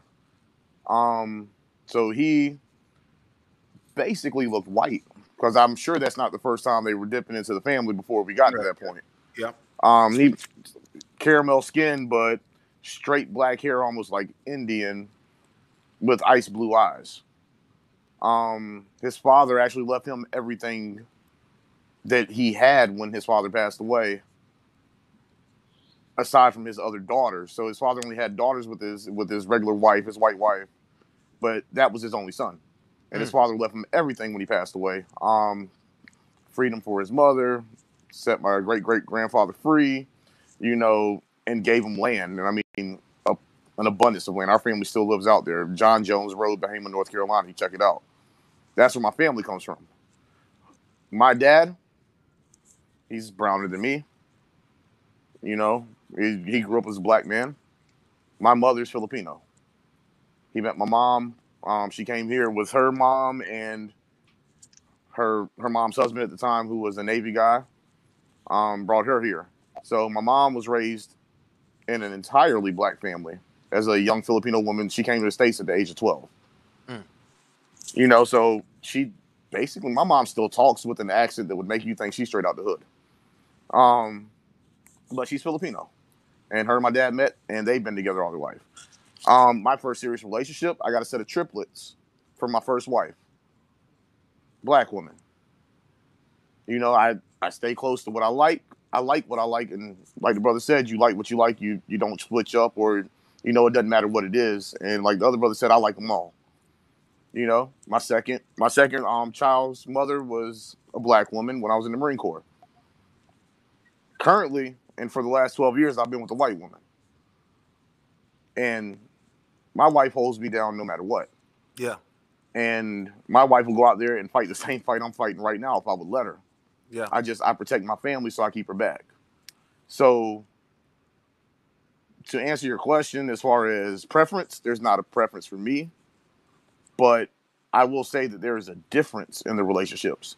And before the sisters on the page start going crazy, I'm not talking about a difference as far as how the relationship is ran. I'm talking about a different bond, because my wife and I have fought the same fights of racism on both sides. You know, if I go back in the day, I used to have an afro that was like, you know, out here somewhere. And I used to have to go to the shop, get my hair braided. And if my wife came in there with me, she had to fight the looks. She had to fight the stares. And I had to stand beside her. No, she's with me. You know what I mean? This is my girl. This is my wife. I don't care what you think. This is us. And we doing good. Yeah. Likewise, we go to one of her family functions, and, you know, one of her family members or something feels a certain type of way, she's the one to check them. You know, that's my man. Don't worry about that. We're good. He treats me good. We're good. Financially, we're straight. We're building the future. And it's like that every step of the way, even down to the police. You know, I've been put in handcuffs and she's been left walking free, and she was the driver and I was the passenger. But she definitely didn't leave me out there by myself, and she fought for me and advocated for me every step of the way. You know what I mean? So when I say the relationship's different, I don't mean, sisters, that it's a easier relationship because me and my wife fight. You know, we fight like cats. Actually, we may fight more than I've ever fought with a female before in my life. But that's because she's strong-willed, strong-minded. And she has strong hands. You know? Nah, she ain't got strong hands, bro. Boy. you gonna throw me back to that domestic violence conversation. No, but you know, we fight, we argue, we go through everyday life stuff, but our bond's different just because we fight it on both sides. You know, if we walk in a restaurant, I'm just as quick to check somebody for being, you know, nasty to her because she's with me, as she is to somebody being nasty to me because I'm with her. Yeah. And that's the game. That's the game changer side of all of it. Not to mention, bro, unless anybody here came over, you know, family started here within the last 20 years or so, everybody in here is mixed. You know what I mean? Somehow, some way. Yeah. Somehow, some way. Absolutely. That's not going to stop changing. Absolutely. You know? Absolutely. So thank you for sharing. Thank you for sharing. Digger. So I wanted to go last because I wanted to make sure my answer was precise and well thought about. So I will agree with everybody else is saying. The heart wants what the heart wants. But I'm going to give you an example. One of the biggest songs in 2018 came out May 5th, and it was a song called This Is America by Childish Gambino. Very, very, very pro-black. It made you feel good to be, you know, a person of color. It made you feel empowered to be a person of color. But when Donald Glover goes home, who does he go home to? Think about it. White woman. Michael B. Jordan started in one of the biggest films for African Americans in 2018. Black Panther, correct? Yep. When he was dating during Black Panther, who did he go home to? White woman. A white woman. Just because you date outside your race does not mean you're not pro-black or anti-black. Because the heart wants what the heart wants. Do I date white women? Of course. Anybody who's known me for the last 20 years. Rajan, you've known me for about 9 years, right? Yep. Have you seen me date anybody inside my race? Nope. My sister, is she married to anybody inside her race? No. I just realized that. My brother has 2 biracial children, correct? Yes. You look at my parents. My mom is Dominican and black, you know, Dominican, black and white. My dad looks like a burnt match. I'm sorry. But we were raised that anybody you bring home, it doesn't matter if they're purple. Just as long as you love them, they love you, they treat you good, you treat them good, everything's a fair playing game. And that's the way I was raised. I grew up in a primarily white neighborhood. I grew up in the suburbs. I'm not afraid to admit that. I'm a suburb child. So when I did try to go to some of the black females and try to talk to them and so on and so on, they said, oh, you're one of those sangaree boys. Nah, I'm good. You know what I mean? So it wasn't the fact that I didn't try or didn't want to. I was just rejected by my own kind. So, and I'm not saying, you know, like I said, it's not pro-black, anti-white, pro-white, anti-black. It's just that's what I was attracted to because I'm not saying that's all I could have gotten, but that's all that showed me love at that time. And that's that. Yeah. Okay. Well, thank y'all for sharing that. That took a really long time, fellas. We literally have 2 minutes left in this segment. We have 2 minutes left in this segment, and we only got around once on this topic. I really wanted to get into, and I want to let's try to quick hit this because we got like a minute and a half. I want to quick hit this topic because my problem is I've never dated a white girl or anybody outside my race. I'll put that out there. My problem is never that somebody dates outside their race. My issue is always when someone feels the need to bash black women because they decide to date outside of the race. That's the problem that I have. Has anybody experienced that in 30 seconds or less? I haven't personally. Bro, that's like the hardest thing in the world. Women? Correct. Yeah, like the dude's just like, oh, here's my white queen, because none of you sisters, none of you black women can respect and appreciate a black man like me. I had to step outside and da-da-da-da-da. Go ahead, Jason. I see you came first. Oh, no, I'm just saying that's like one of the hardest things in the world to have that conversation about. And again, as I put it in here, it's not about that for me, but I've been around, you know, brothers with white girlfriends, you know. It's almost like an unspoken club sometimes. If you go out with your white girl, somebody gonna run up, talk to you, try to become your friend because, you know, they catch a hardship at home or whatever. And I think my man know what I'm talking about. Yeah.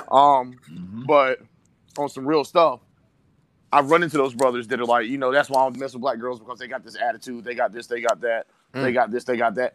Bro, I mean, again, my grandma's black. Like, she didn't have an attitude. She was a strong woman because that's who she had to be. My grandfather wasn't there all the time. He didn't do the things he was supposed to do. She had to be strong. That is naturally installed in our women.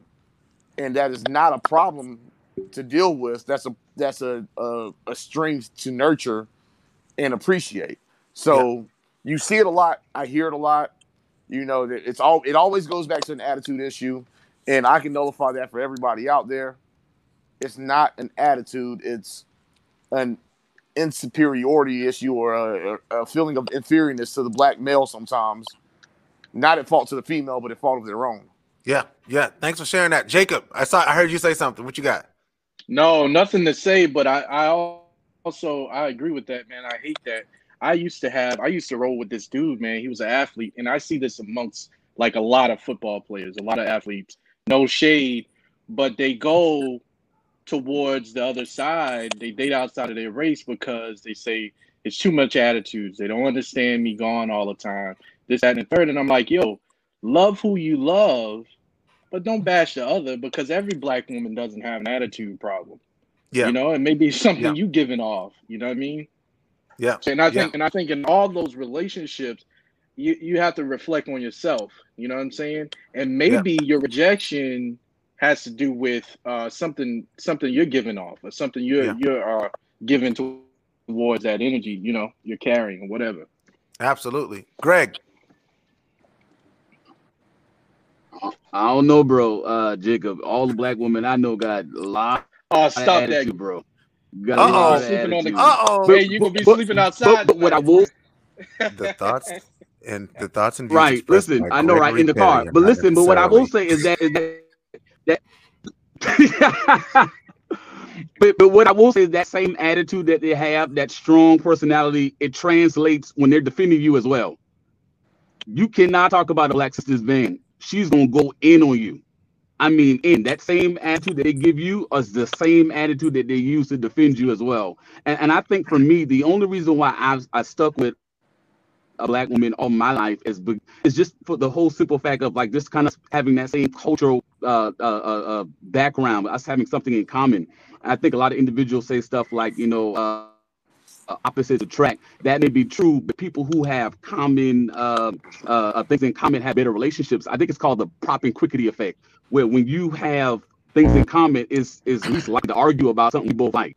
If we both like comedies, what's the use about arguing about watching a comedy if we both like it? We're not gonna argue about that.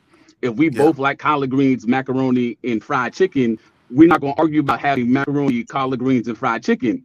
But if we are different, then there are a lot of things we're going to kind of argue about because we don't agree on it. So for me, the sisters have just that whole cultural commonality is why I've kind of stuck with a black woman. And definitely my preference, again, who lives with me, has a lot in common with me. And that's why, you know, I'm with her. My own and preference. She has so many other redeeming qualities as well, other than being a black woman. So shout out to Mrs. Perry, for sure. Joseph, you last comment. Bring us home. Oh man, I mean, in reference to just focusing on the black women is, I just think there's something very, very, very, very special about it. But all women, number one, because women are the first God that we know. So, you know, we all come from a woman. So whether it's white, black, young, old, Mexican, Chinese, woman is the most valuable creature to me, you know, that God has created. You know, when it comes to black woman, it's just they are different, and what I've learned is a lot of like my man was saying, a lot of athletes, they would go with a white woman, just like Malcolm X and a lot of black folks back in the day went to a white woman because they said, you know, you can't have a white woman or the white woman is above your pay grade. So they wanted to just beat out all of it to grab them. I got a white woman. This is my trophy. Regardless of whether went on with it or whatever, but my spirit, and just with no disrespect to other race, is black woman is just you know, my taste, you know. But I just think you guys are a special panel, and I love your show, my brother. Thank you, man. Praise God. Praise God. Thank y'all so much, man. Fellas, before y'all get out of here, I want you to take about 30 seconds each. Plug anything that you need to plug. I'll start with Jason. All right. Standards One's got a march coming up next Friday. Marching on sled. We're going to Columbia. Team strong. We're looking good. Everything's put together. We will march on sled. We're trying to get them off the streets of Charleston. We're trying to make sure they follow up on the case of Elijah right here in Charleston, or Mount Pleasant, Charleston side. The young brother that drowned out in the bay or out the river. Yeah. We're trying to make sure they stay on top of that case because things still aren't sitting right with him, his family. His mom still tore up about it, and we're trying to get true answers. So that's where we're at right now. United Front still moving strong, and we're still fighting for justice for P-Rock and Ion of Sass. Word. Thank you for sharing that, bro. We definitely encourage you in everything that you're doing. Digger Jones. www.father2father.org. That's our website. Other than that, listen to Digga and Two Guns podcast, Digga and Two Guns news and views. You can find that where? Oh, anywhere where podcasts are listened to. All right. Greg Perry.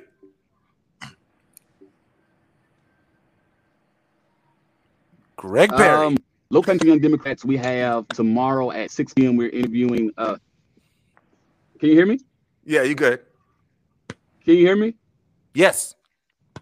Oh, so Low Country Young Democrats, we're interviewing Senator Margie Bright Matthews tomorrow, Senate candidate Debbie Bryant, and Senate candidate Richard Rissick tomorrow at 6 p.m. on the Low Country Young Democrats page. Me and Jessica Bright, we're going to interview those individuals. And next Saturday, the 22nd at 9 a.m., my nonprofit Low Country Hope Project, we're going to be cleaning up in the 10 Mile community in North Charleston off of Rivers Avenue from 9 a.m. to 11 a.m. You guys want to join us there, definitely follow that page, Low Country Hope Project, and definitely tune in tomorrow at 6 p.m. to see us interview those Senate candidates and senator. Absolutely. Love that. All right, brother Joseph Bailey. Yeah, well, all this, I mean, I'm just saying, I love Black men coming together, especially this season. So I'm more of a fan, than even worrying about myself. But anyway, the number one thing is right here in New York City right now, there's a family that hit home to where we all know about all the health disparities and all these things that's going on. Well, family they had a child, and the child have been stripped away from the mother and the father for over 2 months. And I've gotten involved, and I've realized so many corrupt things in this system. And that's the number one focus that we're focused on right now, is making sure that they stop separating these parents from the children. And it's a system. It's a corrupt system. It is so corrupt, and it's so disrespectful, regardless. Like the facts are this. They know these are the facts. They know we can show people these are the facts what you have done to this family. However, it does not matter. We're still going to bum rush you, and we're going to go after the other children as well. So that's what's going on. And the second one is there's a TV, radio, talk show where we believe it's going to be a world-changing platform that's going to lead this country to a better day. And it's I Have a Dream, TOOglobal.com. I have a dream, like Martin Luther King, TOOglobal.com. I love you guys. Anything I can do. If I was in Charleston or any one of those areas, what I just heard about, I would be there. Because I used to be, you guys. I'm 44 years old, and I left the Low Country for a while. But I love where I come from, and I would be honored to support you guys and everything you guys doing. And thank you. Thank you for that. Thank you so much for that, bro. We love you too, brother. Thank you for that, bro. All right, Jacob. Taylor. Yeah. I'm not going to even do that one, but Voices of Fashion, man, it was going to be huge this year. We casted over 80 models this year, and it was a direct answer to the rejection we got from CFW. If anybody know what CFW is, we got tired of the the exclusivity that they were projecting, and just created something of our own, man, or something of our own for us and for everybody else. But unfortunately, this year we have to cancel due to COVID-19. But we are having a launch party coming up. So guys, just follow Voices of Fashion 19.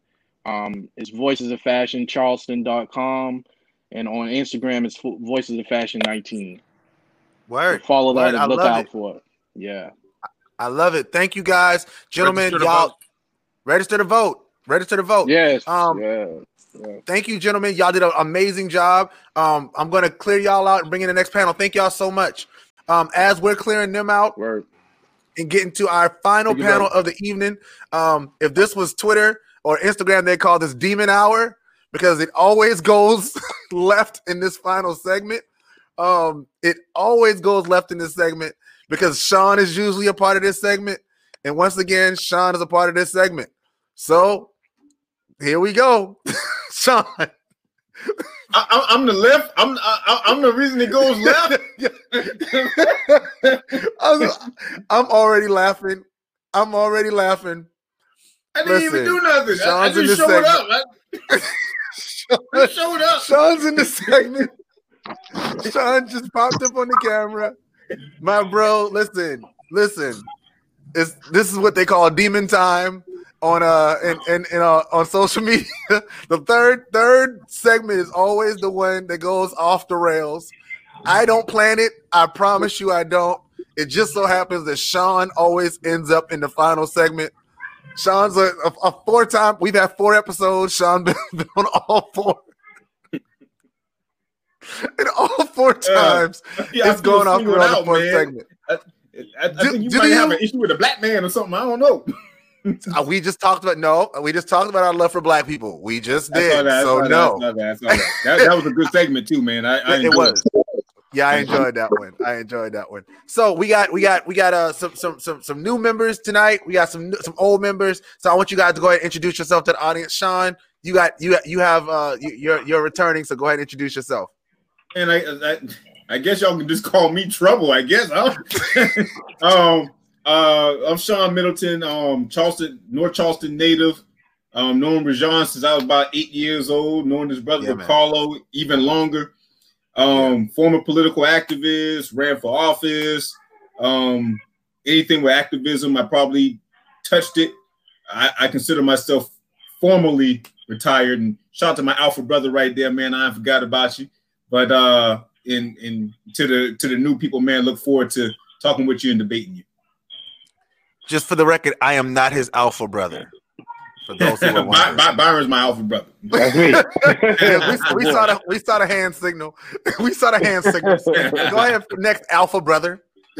All right, so my name is Byron, better known as Juan Ray. Many of you viewing may know me as that. Rez has definitely been a great brother, a great friend. Taught me a lot about mentoring and honestly just being the best version of you that you can be. I was in Charleston by way of College of Charleston. That's where I met my twin down there, Sterling Salvo twin. What's up, boy? Just in education, wanting to call me Mister. That wasn't really what I was set out to do. So I graduated with communication. We're now in Columbia. My wife and my 2 sons.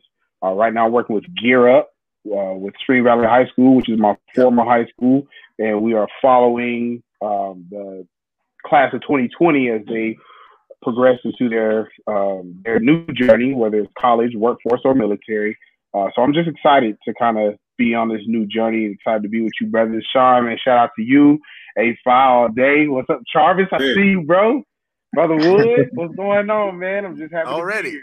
Already. Jarvis, you bike. Go ahead and introduce. Jarvis Wood, local guy, born in upstate New York, raised down here in Charleston, North Charleston on the Macon. Money making. Also a mentor as well, right? Plug that in there. DGC. And yeah, that's me. Happy to serve. Yes, sir. All right. And Sterling, he's a savage. All right, Sterling Savage. Pretty much same as Juan. I came to Charleston by way of College of Charleston. That's where I met Rajon and Juan. Call Me Missing program. Pretty much like Rajon's has always been an inspiration to me. You know what I'm saying? Ever since college, I never really told him as much, and definitely now, like seeing everything he's been doing, and Juan too. Juan was younger than me, but always been, you know what I'm saying, somebody I've been motivated by. And you know, I've been a teacher, just been working with the youth in Charleston for many years, and right now I'm currently a behavior interventionist at Main Street School. So just here. So, hey, listen, before we get started, sorry, Rez, me and Sterling were a force to be reckoned with between 2007 to 2012. We were a force to be reckoned with in Charleston. What do you mean by you were a force to be reckoned with, fellas? That was a long time ago. Right. What do you mean? What do you mean? Since we brought this to a nationally syndicated audience, let's go ahead and dive in there. What were the force? What were the forces doing? The twin forces. But the twin forces, though, was a lot of influence. It was a lot of influence. But when I think about it, I really think we influence people to really be creative and be themselves. Ooh. Even though we were in a space where a lot of it was like just partying and pretty much getting really down. Good, yeah. I see him. But we encourage people to be themselves, to be creative, and to just be free. Y'all motivated. Be themselves. Our power is united. We encourage people, be yourself, no matter what. Be yourself. Do your thing. Be yourself. We're not gonna judge you for whatever. You know what? You know what? That gives me my first topic. Let's go. So, speaking of our topics for this one, we're gonna go to people who are being themselves. So Cardi B and Megan Thee Stallion got together. Let's go. Cardi B and Megan Thee Stallion got together and made a song, and the song was called WAP, and it broke the internet. It broke the internet. Women being themselves. What was your first thought hearing that song? I want to start with Charvis. Wow. My first thought was just that. Wow. Because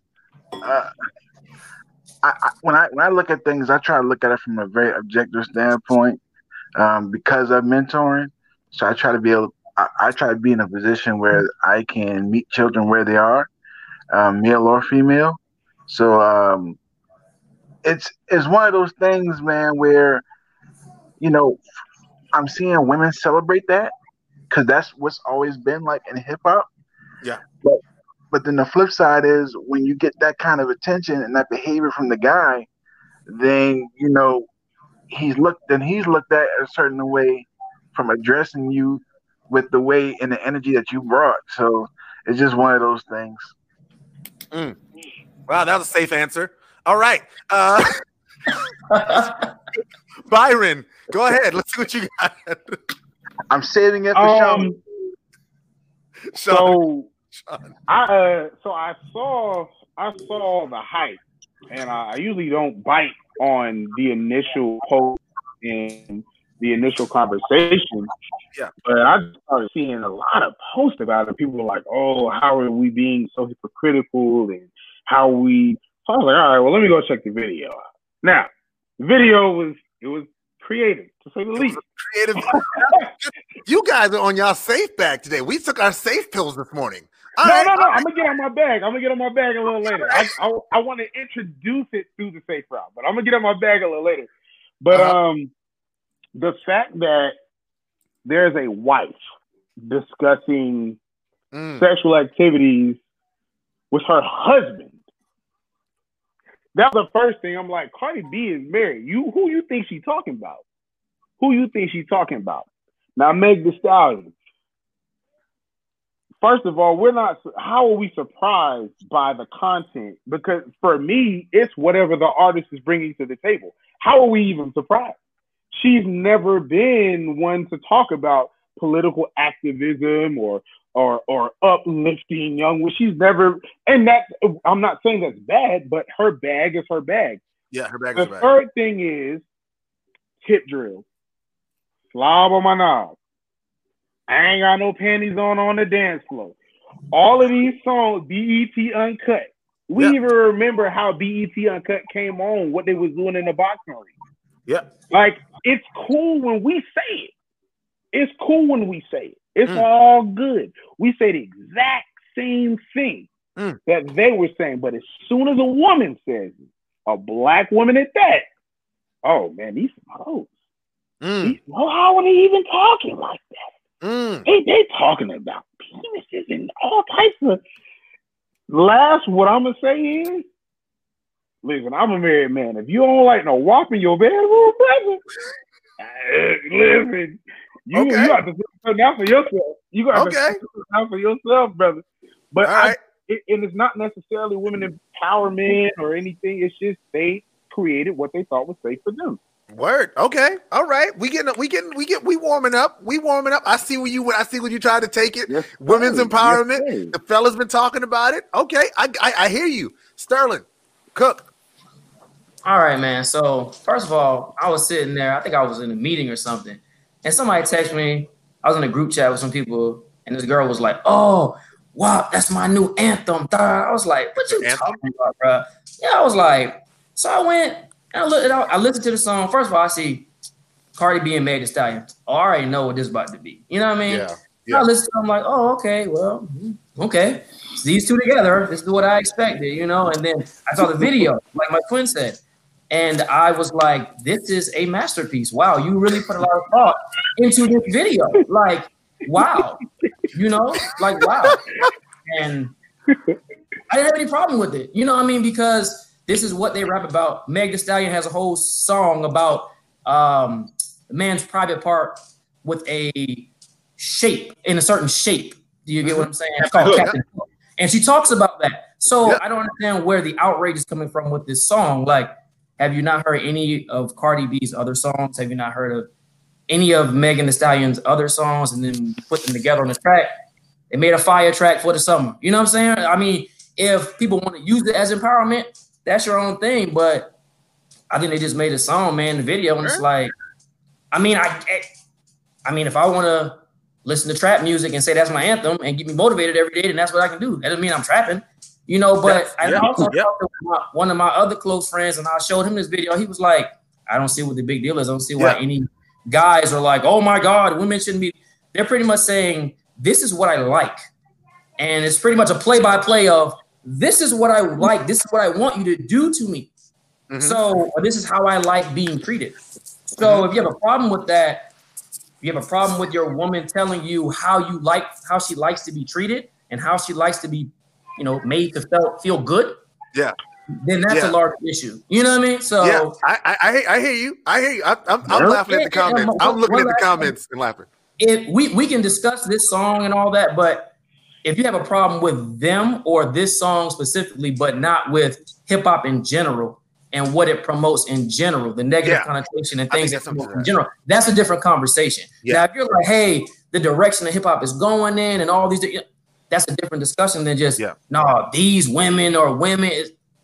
That's a different conversation. So I don't have a problem with it. Okay. All right. Sean. I'm not gonna lie to you, man. You might be surprised by this, Rajon, but I have to roll with the pro Cardi B and Meg Thee Stallion crowd on this one because I wrote down a list from the 90s. Okay, we got Lil Kim, and this is what we grew up on. We got Lil Kim, we got Trina, SWV. Now with SWV, I didn't know that song Downtown, what that was about until I was grown. Okay, there you go. Downtown. Yes. I didn't know what that. But when I was about 23, I listened to it again. I was like, hey, that's nasty. Pause real quick, because that was not a single. How do we all know that song? Hey, you know why that was not a single. That's on the radio. That song is how you keep your girl. That's how you keep your girl. That song Downtown. All right, so let's continue the list. So SWV, we got Adina Howard, okay? Just her album cover. That's like 95. You got Kia, My Neck, My Back, and my... Come on now. All right, Sean, you cooking. What is Sean today? Hip Drill. I had Tip Drill recorded on VHS 4 times in a row for this research project that I was doing. It wasn't for me, it was for other people. But it was for I prefer to be in the room alone when I watch Tip Drill 4 times in a row. Okay? And let's not forget. Where this man go? Decent time, man. Sean. VHS, man. I had a research project. We got Erykah Badu's music video where there's a white substance pouring all over her body. Nobody said nothing. We got Beyonce. We got Beyonce, but what was it representing? It don't matter. We know what it was representing. But you got Beyonce talking about drinking watermelon. When she said, I'm drinking watermelon, I was like, who drinks watermelon? And then somebody told me, how do you drink a watermelon? But somebody, we got TLC, 91, 92. We got Salt and Pepper, 88, 89, 90. The thing about people, is we choose right and wrong based on who's doing it. People already have a perception of Meg Thee Stallion, and they already have a perception of Cardi B, right? But all of these artists have been doing the same thing. I'm gonna say it's 30 years. Guesstimated. We grew up off of this type of stuff, and you just starting to have a problem with it last week. Like, you know, I'm 37 years old, and in the past 12 years, I've had at least 5 girlfriends. I've cheated on them all except for 2. And they all did everything that they were talking about in that video. They all did all that stuff. And so I'm talking about I wasn't cheating. I wasn't watching porn. I wasn't doing. There was no need. I love Sean so much. Because they did all the pornographic stuff in real life. I didn't need the virtual world anymore. You didn't need the virtual world. You know, just my whole thing is get off your high horse. Get off your high horse. You've been listening to this stuff for 30 years.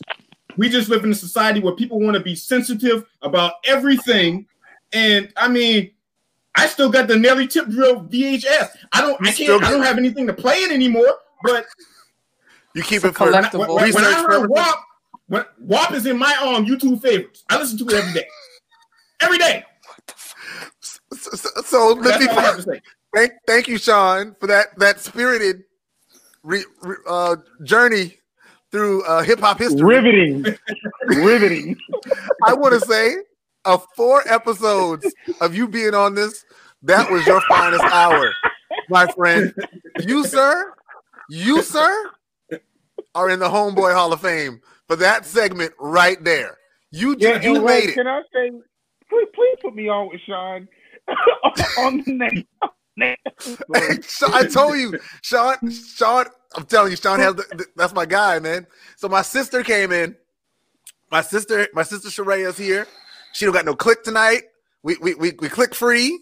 All right, we good. We got earphones tonight. We got headphones tonight. We're good. We're about to have a great segment. Please introduce yourself to the audience, sis. I am Sheree. Of course, his sister. I don't have to give you any of this political background and stuff because that's not what this segment is about. The segment is not that one. So I am just simply going to be the female perspective on the panel on this evening, and it's already been quite the segment thus far. Oh, man. Thank you, Sean. That was awesome. When Sean said he had the video 4 times recorded on VHS for a research project that he was working on, I died. Y'all are looking at my ghost right now. Can only imagine what he's been researching. This he got a research project. But sis, what was your thoughts when you heard the song? All right, so let me tell you that I'm approaching this particular segment with such a great deal of ambiguity. So should I get my safe button together? Do I have my safe button over here? No. I'm gonna be good. I promise to be good. Okay, all right. And I'm gonna tell you the reason why. Because when I first heard it, I heard it in the car while my oldest daughter was driving. Oh wow. Okay. So anytime, now I can't speak for anybody else, but as a parent, there's just certain things that we engage in and indulge in that we just simply don't want our damn kids to know is happening. However, my daughters are now 18 and 19 years old, so they are in a different world. now. They're no longer in the space where I have to hide them from everything they see, hear, and do. But it is uncomfortable at the same time because the song comes on and I'm like, oh shit, can she see me sitting over here? Because on one end, I'm like, the track is hot. Okay. Track is hot, and I'm like, yo, let me go ahead and text my dude, let him know, I got the night off. But on the other end, my kid's in the car, and I'm like, oh shit. Okay. All right. Is she hearing this? I don't want her to know. You know what I mean? So yeah, that's where. Hey, Ray. Go ahead, Travis. I see you. Go ahead, Travis. Hold on. Now, I have a question.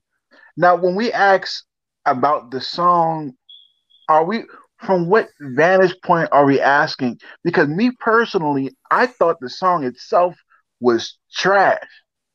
I understand lyrically, yeah. Visually, I understood what was trying to be conveyed, but so from what vantage point are we measuring that on? Or so I guess I'll talk about it because one, I think women and men hear the song differently. That's the first thing that I definitely I think that women and men hear the song differently. If you're a hip hop fan, like this ain't your boom bap. This ain't the one for you. This ain't the one where you're like, yo, let's think about the greats of the history of rap. Like MC Light's not hopping on this track, and I didn't expect. But again, I didn't expect that. What I will say is jumping on the track at this point. No, we don't want MC Light. Even though MC Light's kind of fine still. She's still kind of fine. Yeah, still. I just don't always. But lyrically, Cardi B wasn't what I've heard her be lyrically. Lyrically, Cardi B's a much better rapper than she showed in that song. And that's sort of what came out to me. But I think that I also looked at it from the standpoint of she knew Meg was going to come in and rap fast. So she was like, okay, well, I'm going to just rap slow and be as nasty as I can possibly be. And she achieved both goals. She rapped slow and it was a manual. So the dangly thing. That's the reason why. It was a manual. You understand? And so there are two different readers. You got fast readers and there's slow readers. Some that are, a little slow at comprehension. I think that Cardi B came in and was like, so for all you slow learners, let me break this down for you. This is what we need for you guys to do in the bedroom. And then Meg came in later on like, all right, so for all you speed readers, let me just go ahead. Yeah. Let me do that. Let me let you know what time it is. Right. Let me let you know what time it is. Yeah, I heard Joe Budden say Meg Thee Stallion raps like she never missed a D appointment. Look, man, hey, all I'm gonna say is I got a lot of homegirls, and they come in my inbox all the time. And this might surprise you, but a lot of women come and ask me things, advice about how men think about stuff. And they're like, Sean, why does this girl have this horrible reputation, but she got a wedding ring and I don't got a wedding ring? You need to listen to WAP. He says she don't cook, she don't clean. Because I'm telling you, man, I told my homegirl, I said, it's certain things, most men, and I'll even go to my own father. My father had mistresses, and I knew my father's mistresses. Don't bring daddy into I never told fathers on the show, sis. But I never told my mom, my stepmom, but I always knew what my dad had going on. And he would explain to me, each one of his mistresses had a different skill set. My God. Some might have something like in the Avengers. Some might Rev, have don't co-sign on that or whatever. But it's just they'll be winning because they do stuff that the Mother Teresa type chicks ain't gonna do. That's just what it is, man. Byron, that's me. Real quick. Yeah, Byron, go ahead. Real quick. Yeah. So, all right. So we're spending time talking about the lyrical validity of the song. All right. You think it's trash. You think it's hot. That's not what the main conversation was about. All right. Everybody has their favorite songs or their not favorite songs. I think the main thing about this song, and I think Sister Sheree hit on it too, is a lot of people are talking about, oh, well, what if the young kids are listening to this? And that's the part I wanted to hit on. When people are talking about, oh, well, young girl empowerment or young women empowerment. First of all, if I recall correctly, you as a parent have the power to restrict your child from seeing or hearing certain content. Now, whether or not they see that when they go to school or go with their friends, you have no control over that. But you do have control of the boundaries you set for your children. I have a 7-year-old and a 4-year-old, and they're both boys, and they have no idea what's going on because I don't allow them to see what's going on. And the piece I wanted to hit on was we're criticizing Cardi B and Meg for doing what we feel is uncomfortable, but as artists, they are well within their rights to do whatever they want to do. You as a parent have to do what you need to do to make sure that whatever boundaries you set up are respected, and if you want them to know about it, they know about it. If you don't want them to know about it, you don't know about it. But we can't keep blaming artists for putting out content and saying, oh, you're ruining these children. Yeah. And I know, Byron. Hey, Byron, back in 96, 97, you went on Playboy channel trying to look through the scramble to see what the... But that's what I mean. Yeah, but no, hey, that's what I'm saying. That's what I'm saying. All the soft stuff that came on, like Showtime and Cinemax, late at night. You had to work. You had to work to get to it. But I wanted to make a point real quick. I wanted to make a point real quick. I see Savage had a point. So, like, I wanted to say this though. My issue with the song is that it goes back to one of my long held viewpoints. And don't cancel me. But to me, women and sex are like dudes with like NBA 2K and Madden football. All of them think that they're really good at it. Wow. No comment. And most of them, I'm so happy you brought that up. And most of them are not what they are advertising. I'm glad you said it. I'm glad you said it, Reg. I'm just saying. But which one of y'all want to talk about that? No, but what I'm saying I'm here to talk about it. Sis, I see you, sis. I ain't touching that one, Ray. You on your own.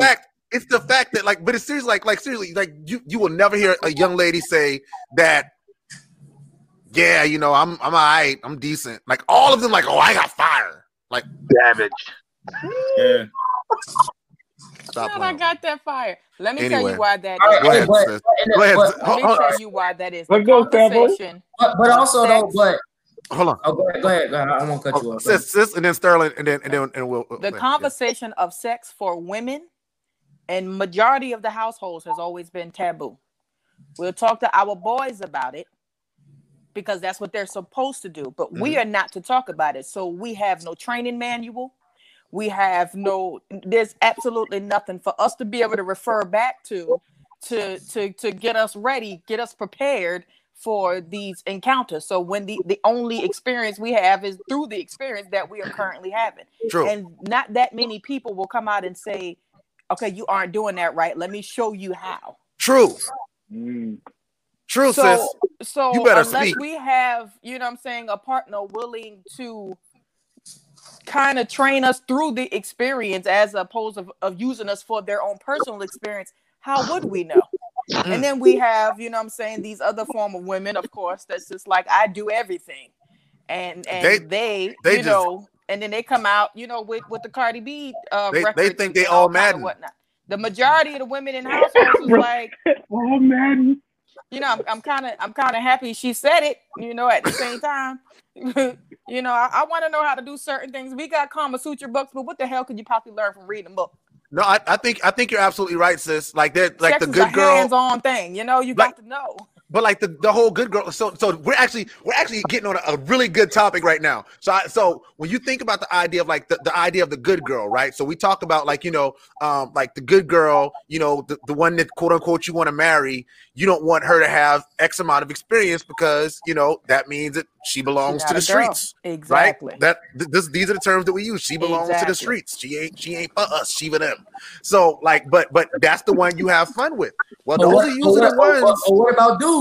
What about dudes who've been out here and they body count is stupid? Cook. You know what I'm saying?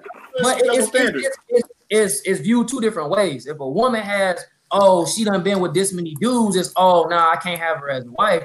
But every dude who done knocked down 50 and 100 girls are like, yeah, I'll still be a good husband because I can lay the wood. You know, like, you know what I'm saying? Right.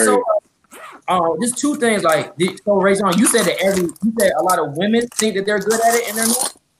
Yes, I'm talking about this song. No, we know the situation with dudes. Like, dudes. But how many dudes you know be like, yeah, bro, I don't be doing that. You know what I'm saying? Like, I'm alright. But women tell them. No, see, the difference is. No, I know what you're saying. The difference is the accountability piece. Because if a dude's whack, oh, he knows. He may not tell you that he knows. He ain't gonna say that. No. He may know he's whack, but he's not gonna tell his homeboys, man, bro, I ain't know what I was doing. But that's not how it's measured for men. I handle that. But that's not how it's measured for men. What's measured for men is the quantity. Is what's measured for men. For women, what's measured is quality. How good can she slob a knob? How good, how long can she stay on her knees? How y'all measure quality and product. But for y'all sit around and be like, yeah, I had all them. I done been with 20, 30, 40, 50 different years. You know how many whether I was good at it or not. In college, right. You know how many? Like, that's what's measured. If I said I was with 50 niggas in college, y'all would think I was garbage right off the bat. I don't give a damn how many Cardi B lyrics I can recite. You still gonna look at me as very low quality as a woman. So we have to approach this thing completely different from one end to the other. And another thing too, that I realized was that a lot of times men have conversations with men about sex, and women have conversations with women about sex, but rarely do men and women talk about it. You get what I'm saying? Like, because if that was the case, then people wouldn't be offended by it. Some people wouldn't be offended by this because that's what women are saying in this thing, man. Like, this is what I like. Exactly. I have talked to women who have been like, yeah, these dudes don't know what they doing. They think they're doing something and they ain't doing nothing. A lot. Not even I ain't talking about one or two. Is that why you're supposed to communicate though? But that's why you're supposed to communicate. But yeah, no, Sean, you're right. You're supposed to communicate. But man, before I ever sleep with a woman, I always have the sex conversation. Because one thing that I learned is that not every woman likes the same stuff. I've met a woman that didn't like you to go down on her, which I was completely cool with that. Oh, yeah, like, you know what I'm saying? Like, yeah, okay, cool. But most women like you to go down on them. But I know one girl that likes you to lick around her entire, lip area. I know one. I know another. She just likes you to suck on her clitoris. I didn't do this stuff, but I know somebody who did it. I know somebody who did it every time. But I'm just saying, you got to have these conversations before the sex happens. So, like, you gotta know how to work that anatomy. You get what I'm saying? Like, no, it's different. Not working the anatomy because everybody's anatomy ain't the same. You got to have the conversation with this woman about what she likes and what the last man failed at. They'll be. When I deal with a woman, Michael, come back. I don't always start out. Yeah, please tell Michael to come back in. Come back in. Most that I deal with, they're like my homegirl. A woman's gonna be more honest when she's just your homegirl. Yeah, she's gonna be more honest. So have that conversation before y'all even start talking about the sexual stuff, because you already know when a woman's interested in you. That might be your homegirl, but you already know she want more. So start having a conversation now, because it's gonna happen inevitably. So, do you like your clitoris sucked or not? Just ask the question. But knowing that somebody likes it don't mean that you're gonna do it right when it's time. We don't use sex. When I do it wrong, is what I'm when saying. I do it wrong, let me know. Hey, you did this wrong. I'm not afraid to be critiqued when I suck. Nobody's gonna be comfortable in well, I ain't gonna say nobody because I know some people that are forthcoming. Hey, can I jump in real quick? Go ahead, B. Go ahead, B. Hold on. Before you do that, Byron, I didn't do none of this stuff. It was my boy. He did that. It was my boy. Hey, he had to put that disclaimer out there. Hey, listen. Hold on. Whoa. That was his boy? That was his friend? My homeboy told me that. Homeboy. That's your friend, not him. Hey, but listen, it's not as difficult as we're making it out to be to have a conversation about preference. It's really not. Like it's really not. And that's the thing though. If you keep dipping in to different men or different women and you don't ever take that time out, then yeah, to you it's gonna seem difficult. But if you find that person that you genuinely care about and want to spend time with outside of sex, it's not going to be that difficult to have a conversation. Yes. See, we're stuck in this mindset to where I'm attracted to somebody physically, so I'm a bing bang boom, do my thing, and I'm gonna get out of here. And we do that so many times where we start thinking, oh well, if they like it this way or that way, that ain't really my responsibility because I'm in it to win it, and then I'm gone. But I can have a conversation with my wife about things that she wants, that she's thinking about, and it's like it's cool. You know what I'm saying? But that's the thing though. When Cardi B made this song, people think Cardi B talking about a bunch of different dudes. Cardi B talking about her husband. She's talking about her husband. So she's talking about everything that she's doing with her husband. So why is it such a big? She was kind of saying that in the last album too, though. She didn't have a husband, so I don't. Well, I mean, we know what he did. And one to go. So he did that because she wasn't doing that stuff yet. It's a difference when you just having sex for yourself, as opposed to when you having sex. Come on, and you act like it's, you know what I'm saying. This is it's an act, bro. Like it's a spiritual thing, man. You know Mike is Mike in here? Mike. Hold on. I'm just coming to bump her off, or I'm just actually want. You know, I want both to experience it. You know what I'm saying? So pause. Let's pause real quick. Where's Sharaya? Where'd she go? She's still in here. Oh, she just went black. I'm here. Quick. I'm trying to charge my phone and do this at the same time. So listen, this conversation. So this segment started. I can't remember what time this segment was supposed to be over. But I'm gonna go ahead and make an executive order, and I'm gonna extend this segment because this wasn't even a topic. But I'm so glad that we got here. So we're gonna roll. We're gonna roll with this one. All right. So one. How about Cardi? So for the topic now, to the point that Sean made earlier about the fact that all the women that he didn't cheat on were doing all these things that Cardi was doing. It's a known fact that Cardi was cheated on. Very known fact. Despite the fact that she was doing these things for her pre him being her husband. So I'm pretty sure she didn't decide to start doing these things once they got married. So I think to send that as the message as to, because I do these things is why I got married, despite the fact that I don't cook, I don't clean, but this is how I got the drink. I think that's a bad message to send. Hey, whoa, hey, bro. She said she don't cook, she don't clean. Them chicks who did that shit, they cooked and clean too. But that's my point. You gotta also keep in mind her husband is an international superstar as well. True. So it is common probably for him to find women that do those type of things. For me or anybody on this panel, it is not as common to find women that do those type of things. Like I tell my homegirl all the time. Well, when they ask me, I tell them 80% of women don't know how to suck a dick. But I tell them all the time. There it is. Just got real. Here we go. I'm just saying 80% don't know how to suck. Only 20% of the women that I have ever had a sexual encounter with knew how to suck a dick. My girl watching. Hold up. The demon hour? Demon hour, man. It's not me. Told you. Yo, this goddamn R.A.D. Ray John after dark. It's not me. It's him. It's him. It's not me. He makes me say things that I don't want to say. I didn't want to say that. Last time, Sean pulled out all the guns in his house. Listen, I got a question. I didn't do anything. It was go ahead, Jarvis. him. Go ahead, Jarvis. He did it. So I got a question, fellas, and she's still with us. I'm still here. No, she's still here. Okay. She just. So I have a question. Does body counts even matter? Like, do you have those conversations these days? Does that matter? If I can't go into Walmart with you, if I can't go into Walmart with you without somebody knowing you, yeah, that body count matter. That's horrible. That's horrible.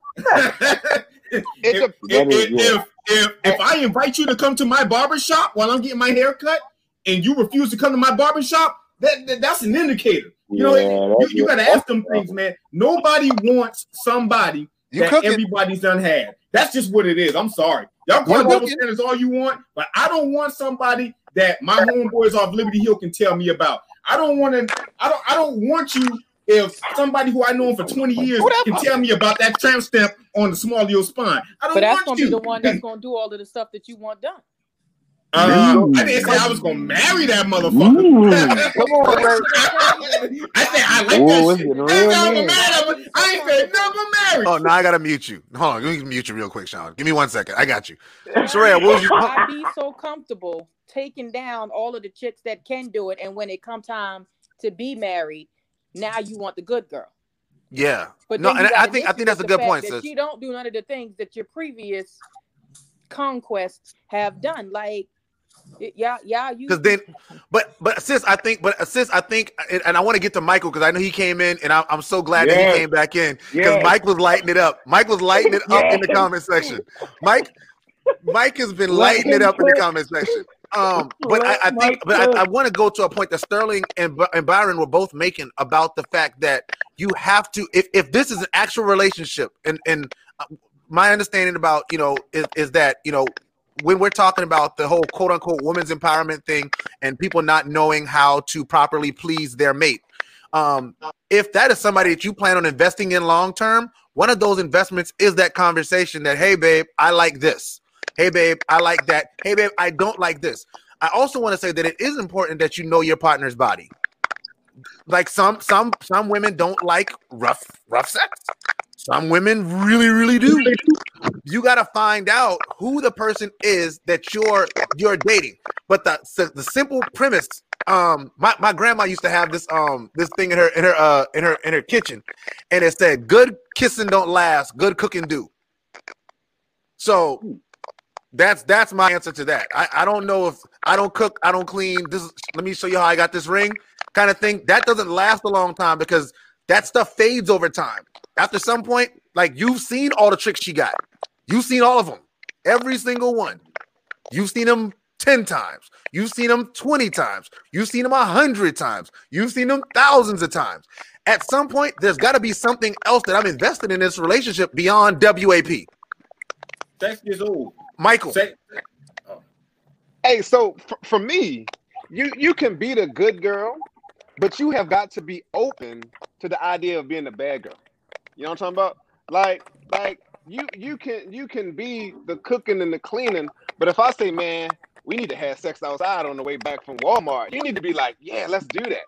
You know what I'm saying? Even if you ain't never done it. Like I promise you, like if you don't have bad girl tendencies for me, you only gonna get so far. You may get if I can play this like 2K, you may get to the second quarter. But if you ain't got bad girl tendencies, you're not gonna reach the fourth with me. There's only gonna go. So you like so lady in the street, freak in the sheet? I like lady in the streets, freak in the sheets in the backyard, and the sheets we could be driving down 26. Like for me, I'm 35. I'm gonna get that out there now, right? So and then I was in the military, right? So I was overseas. So for me to settle down with the woman, you got to be able to do more than just stimulate my mind. You know what I'm saying? You got to be able to do more as far as just cooking and cleaning. I'm a man. I can cook. I can clean. I can take care of the house. You know what I'm saying? Like, what can you do outside of that? What are you willing to learn outside of that? And if you're not willing to take that step, then we only going to go so far. But like Rajon was saying, man, eventually the sex gets old. Because I remember one time I was reading my girlfriend diary while she was at work. And I hadn't touched her. Don't judge me. Don't judge me. But anyway, I was reading her diary while she was at work. And she said she was complaining in the diary, I hadn't touched her in a month. Now, for maybe about 2 years straight, we had sex every day. It eventually got old. But I hadn't touched her in a month, but she cooked every day. So I really didn't need the sex anymore because I was used to it, but I wasn't used to the food. You know what I'm saying? So, I mean, at the end of the day, no matter how good the sex is. Wait. There's so many questions. So first, can I ask a quick question? What led up to you going through the diary? Like, were you bored that day, or was it Yeah, I didn't have shit to do, and I knew where it was. She didn't know I knew where it was, but you know what I'm saying? I'm like, well, let me see what she be, because she used to write in it every day. You know, she used to go off in her little space and write in it. So shit, one day I was like, man, I ain't got shit to do. I wonder what she puts in there. You know what I'm saying? So I read it, and she really didn't say nothing bad. She just talked about stuff from her childhood and stuff, and she just put in there that Sean hasn't touched me in a month. And so I'm sitting there like, damn, yeah, it's been a month. So, you know, I made sure I did something that day. But, I mean, it goes back to Rajon's point, because eventually, no matter how good your woman is in bed, you get used to it. You're going to get used to it, especially if you was doing it every day like we was. But I never got used to that food. She made the bomb-ass macaroni and cheese. You ain't never got used to food.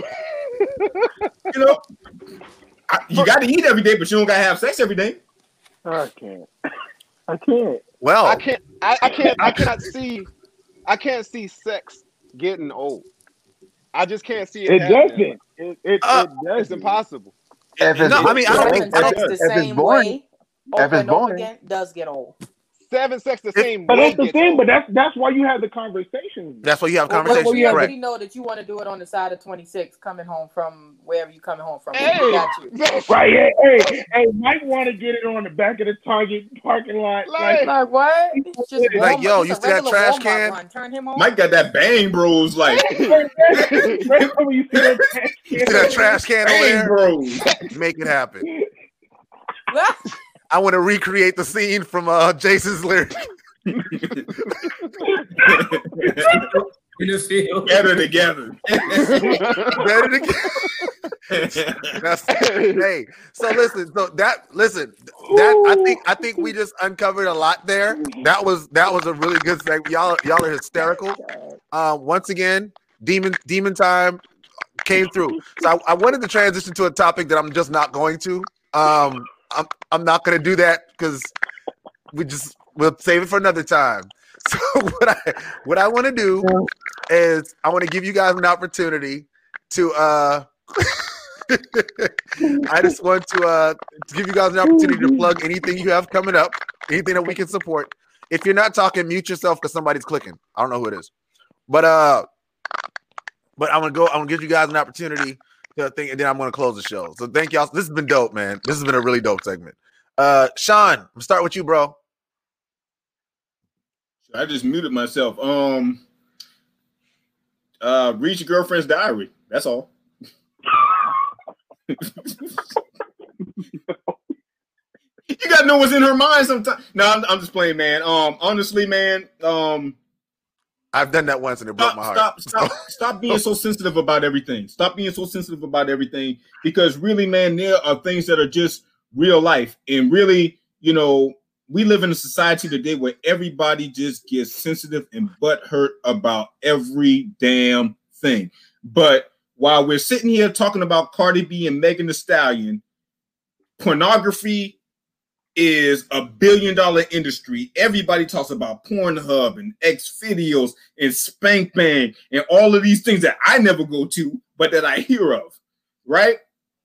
But it's also is the way you say things, bro. But I'm just saying. But seriously though, the pornographic industry is so powerful. It is, yeah. And we say we hate human trafficking, but because we go to those websites, human trafficking happens. And I read something the other day that really disturbed me, man. It said it was an activist group out of Houston, Texas. And they said, what's the youngest victim of a sex crime that you have ever saved? And it said the youngest victim we ever saved had sex with over 20 men that day. And her entire internal structure had to be surgically repaired. She was 2 years old. Now, you remember those guns that I pulled out on your last segment? I remember them. If I ever heard of a man having sex with a 2-year-old child, Rajon, I would pull out one of those firearms and kill him on camera, and I would gladly do life in prison. Absolutely. Gladly. Absolutely. So, going back to the original topic. I'm sorry, man. Give me a second. That brought back a... It's just fucked up that grown-ass men would do. We got to stop being so sensitive. because reality is reality. Stop being so self-righteous. You like your dick sucked. You like your click sucked. So if somebody put in a song, shut up about it. That's all. And stop touching kids. Stop touching kids. Yeah. Oh, where's my applause? That part. Yeah. That part. I don't know how to transition out of that. So I'm gonna just say Byron. Can I first say, Rez, can you put me on whatever segment Sean is on? Got you. I need to be on every episode with him. Bring Mike Better on. We gotta just recreate this whole thing. But check out so I don't have anything personally, but I want y'all to check out two of my brothers, Shane and my brother John. They have a podcast called Southern Comfort. It's available on Apple Music or Apple Podcast. They talk about pop culture, music, current events. So make sure you go check out Southern Comfort.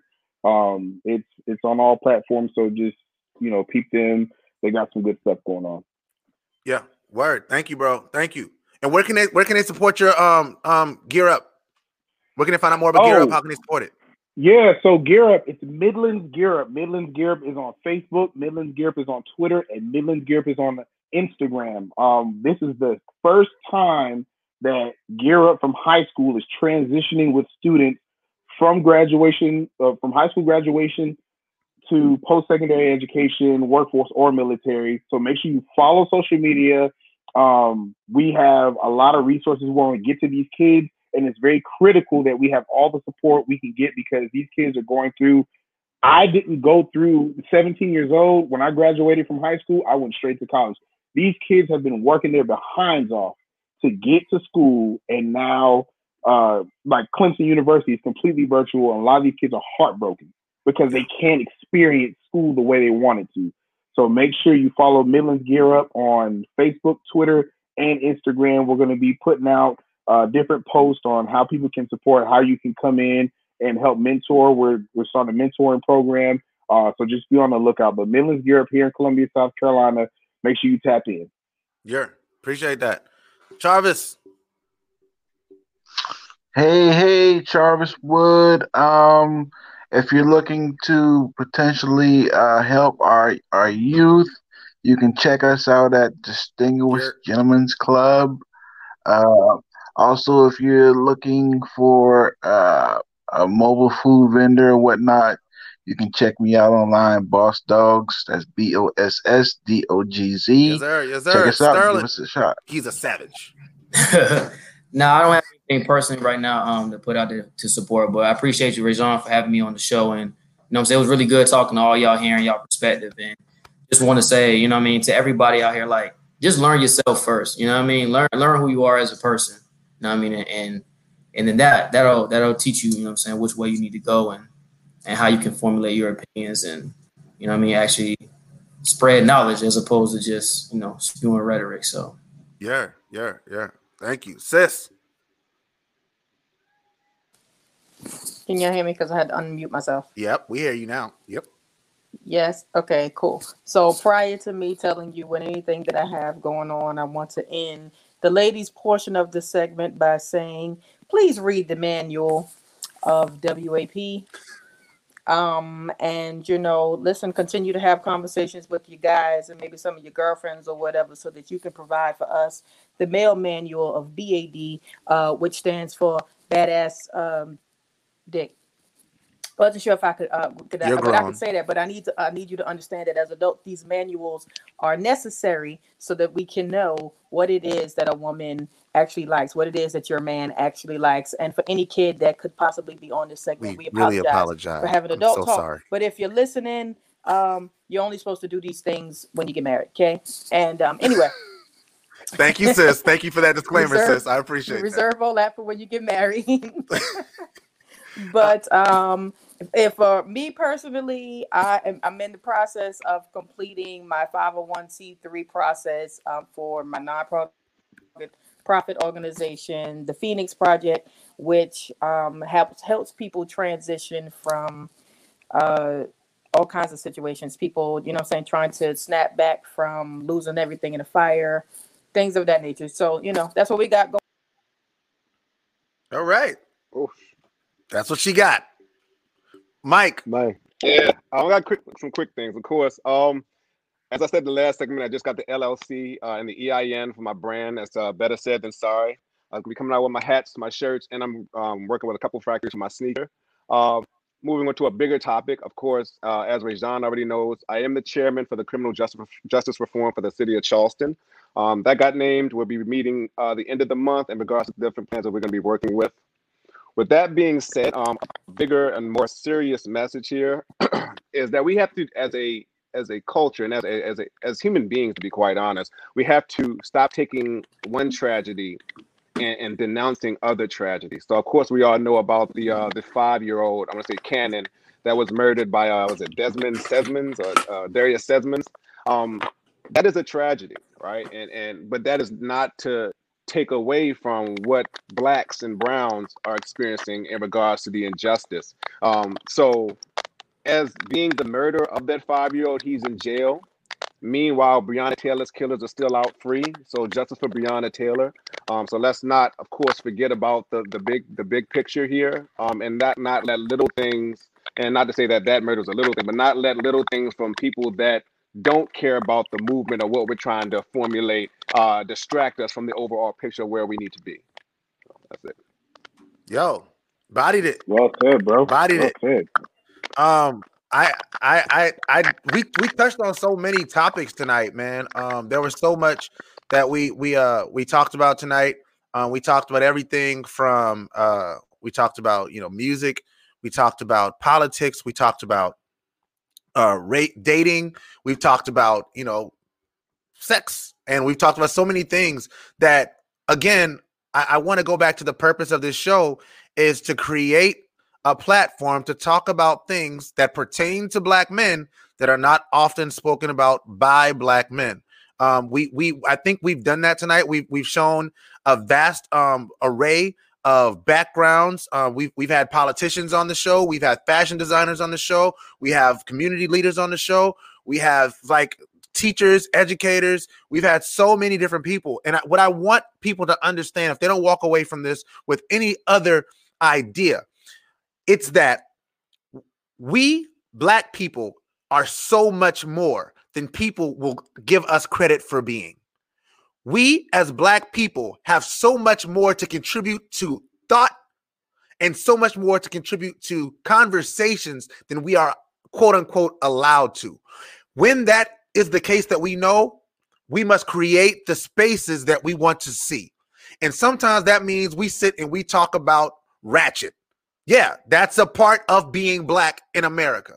That's a part of it. We can't abandon that because it's something uncomfortable or something that we don't think is a great part of it. It's a part of it. We have to talk about crime in our neighborhoods. We have to talk about that. We have to talk about sexual gratification within our relationships. We have to talk about that if we're going to talk about maintaining the black family.